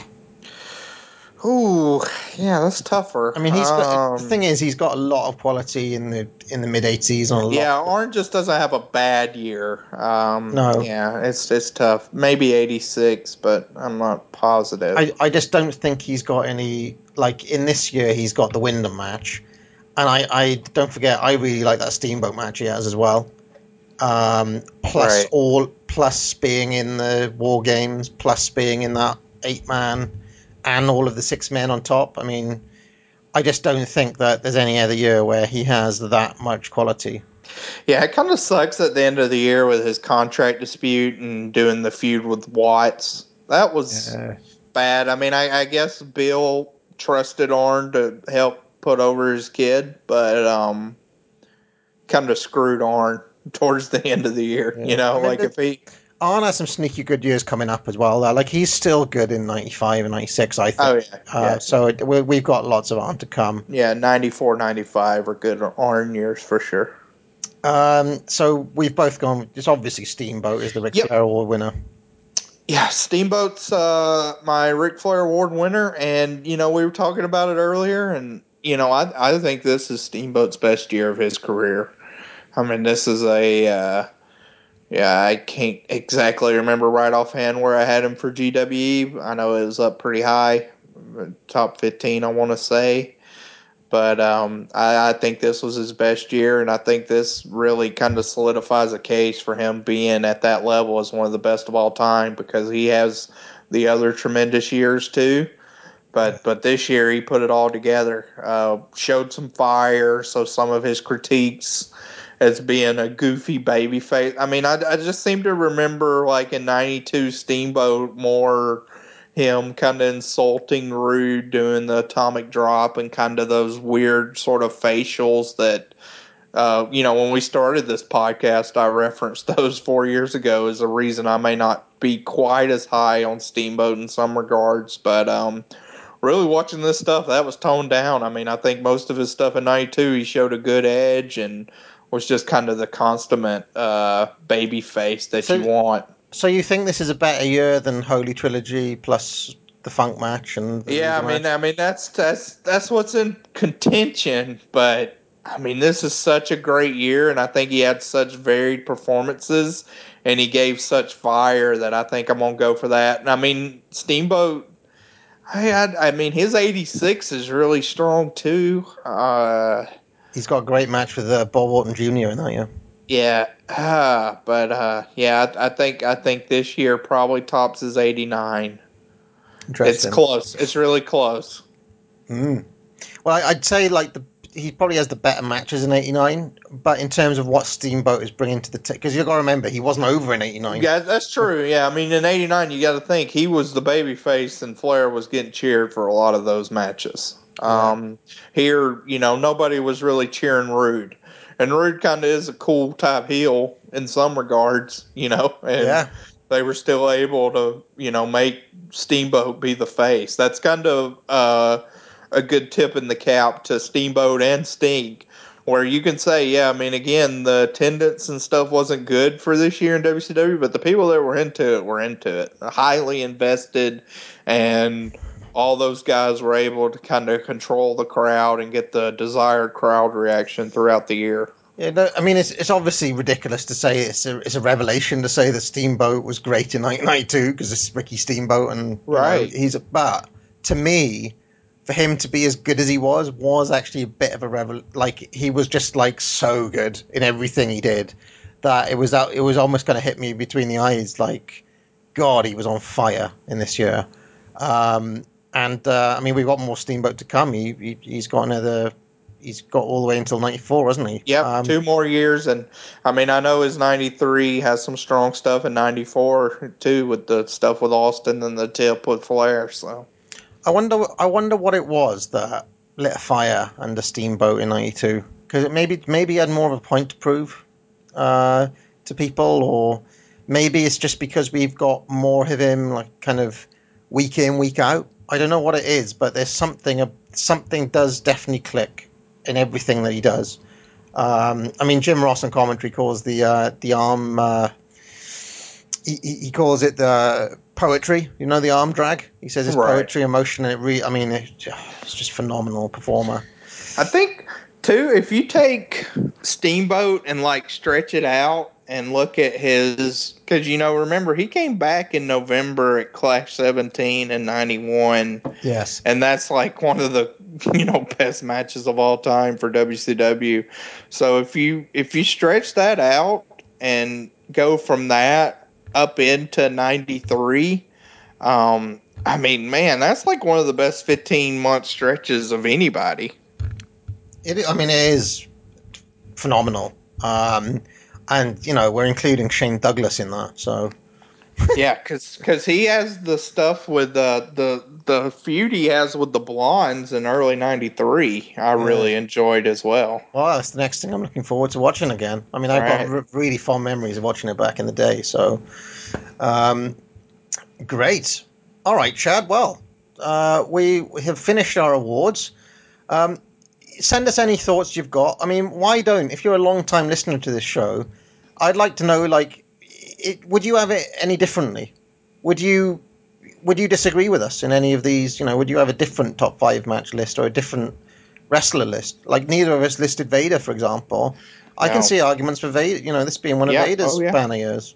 And he's considered a elite worker, isn't he? So, yeah, I think especially if you take into account maybe the Japan stuff, but yeah, even in WCW, he had some strong stuff as well. So, and what are we watching next time?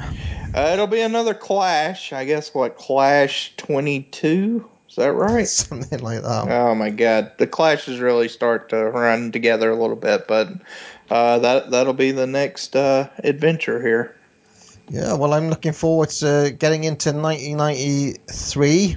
It's not going to be as good as 92, but there may be more kind of, I mean, there's a lot of backstage. I mean, Eric comes in. Kind of an interesting year, I guess. Yeah, and I've got some interesting thoughts. I mean, I'll just preempt it by saying, like, when I watch these, I watch them all again, I would say, in about 2006, 2007 sort of time. So before I was on the PWO scene, but, you know, within the past 15 years, I watched all of these shows again. And my thought back then was that even when Eric Bischoff comes in, he was kind of building something that wasn't the Hogan thing that happens in '94. Like it feels like he's building something else, and that is kind of forgotten in the overall scheme of things. So I'm interested to see how it plays out this, you know, when we watch it again, Chad, because my feeling is that there's something nice. You know, I'm thinking about people like Bagwell and Scorpio and Johnny B. Bad and like even people like Davey Boy who come back. It feels like something else is building, and that WCW could have been another promotion before it becomes WWF Light. Do you know what I mean? Like, it's not quite JCP. It's not Crockett. It's something new, but it's also not what WCW would become when, you know, it's the Dungeon of Doom and all that nonsense. Yep. So that's something to look forward to in '93. And, hopefully we'll be back in decent time for that one. Fans, for all of us here at WCW Center Stage, for Cowboy Bill Watts and the American Dream Dusty Rhodes, I'm Jim Ross saying good night, everybody.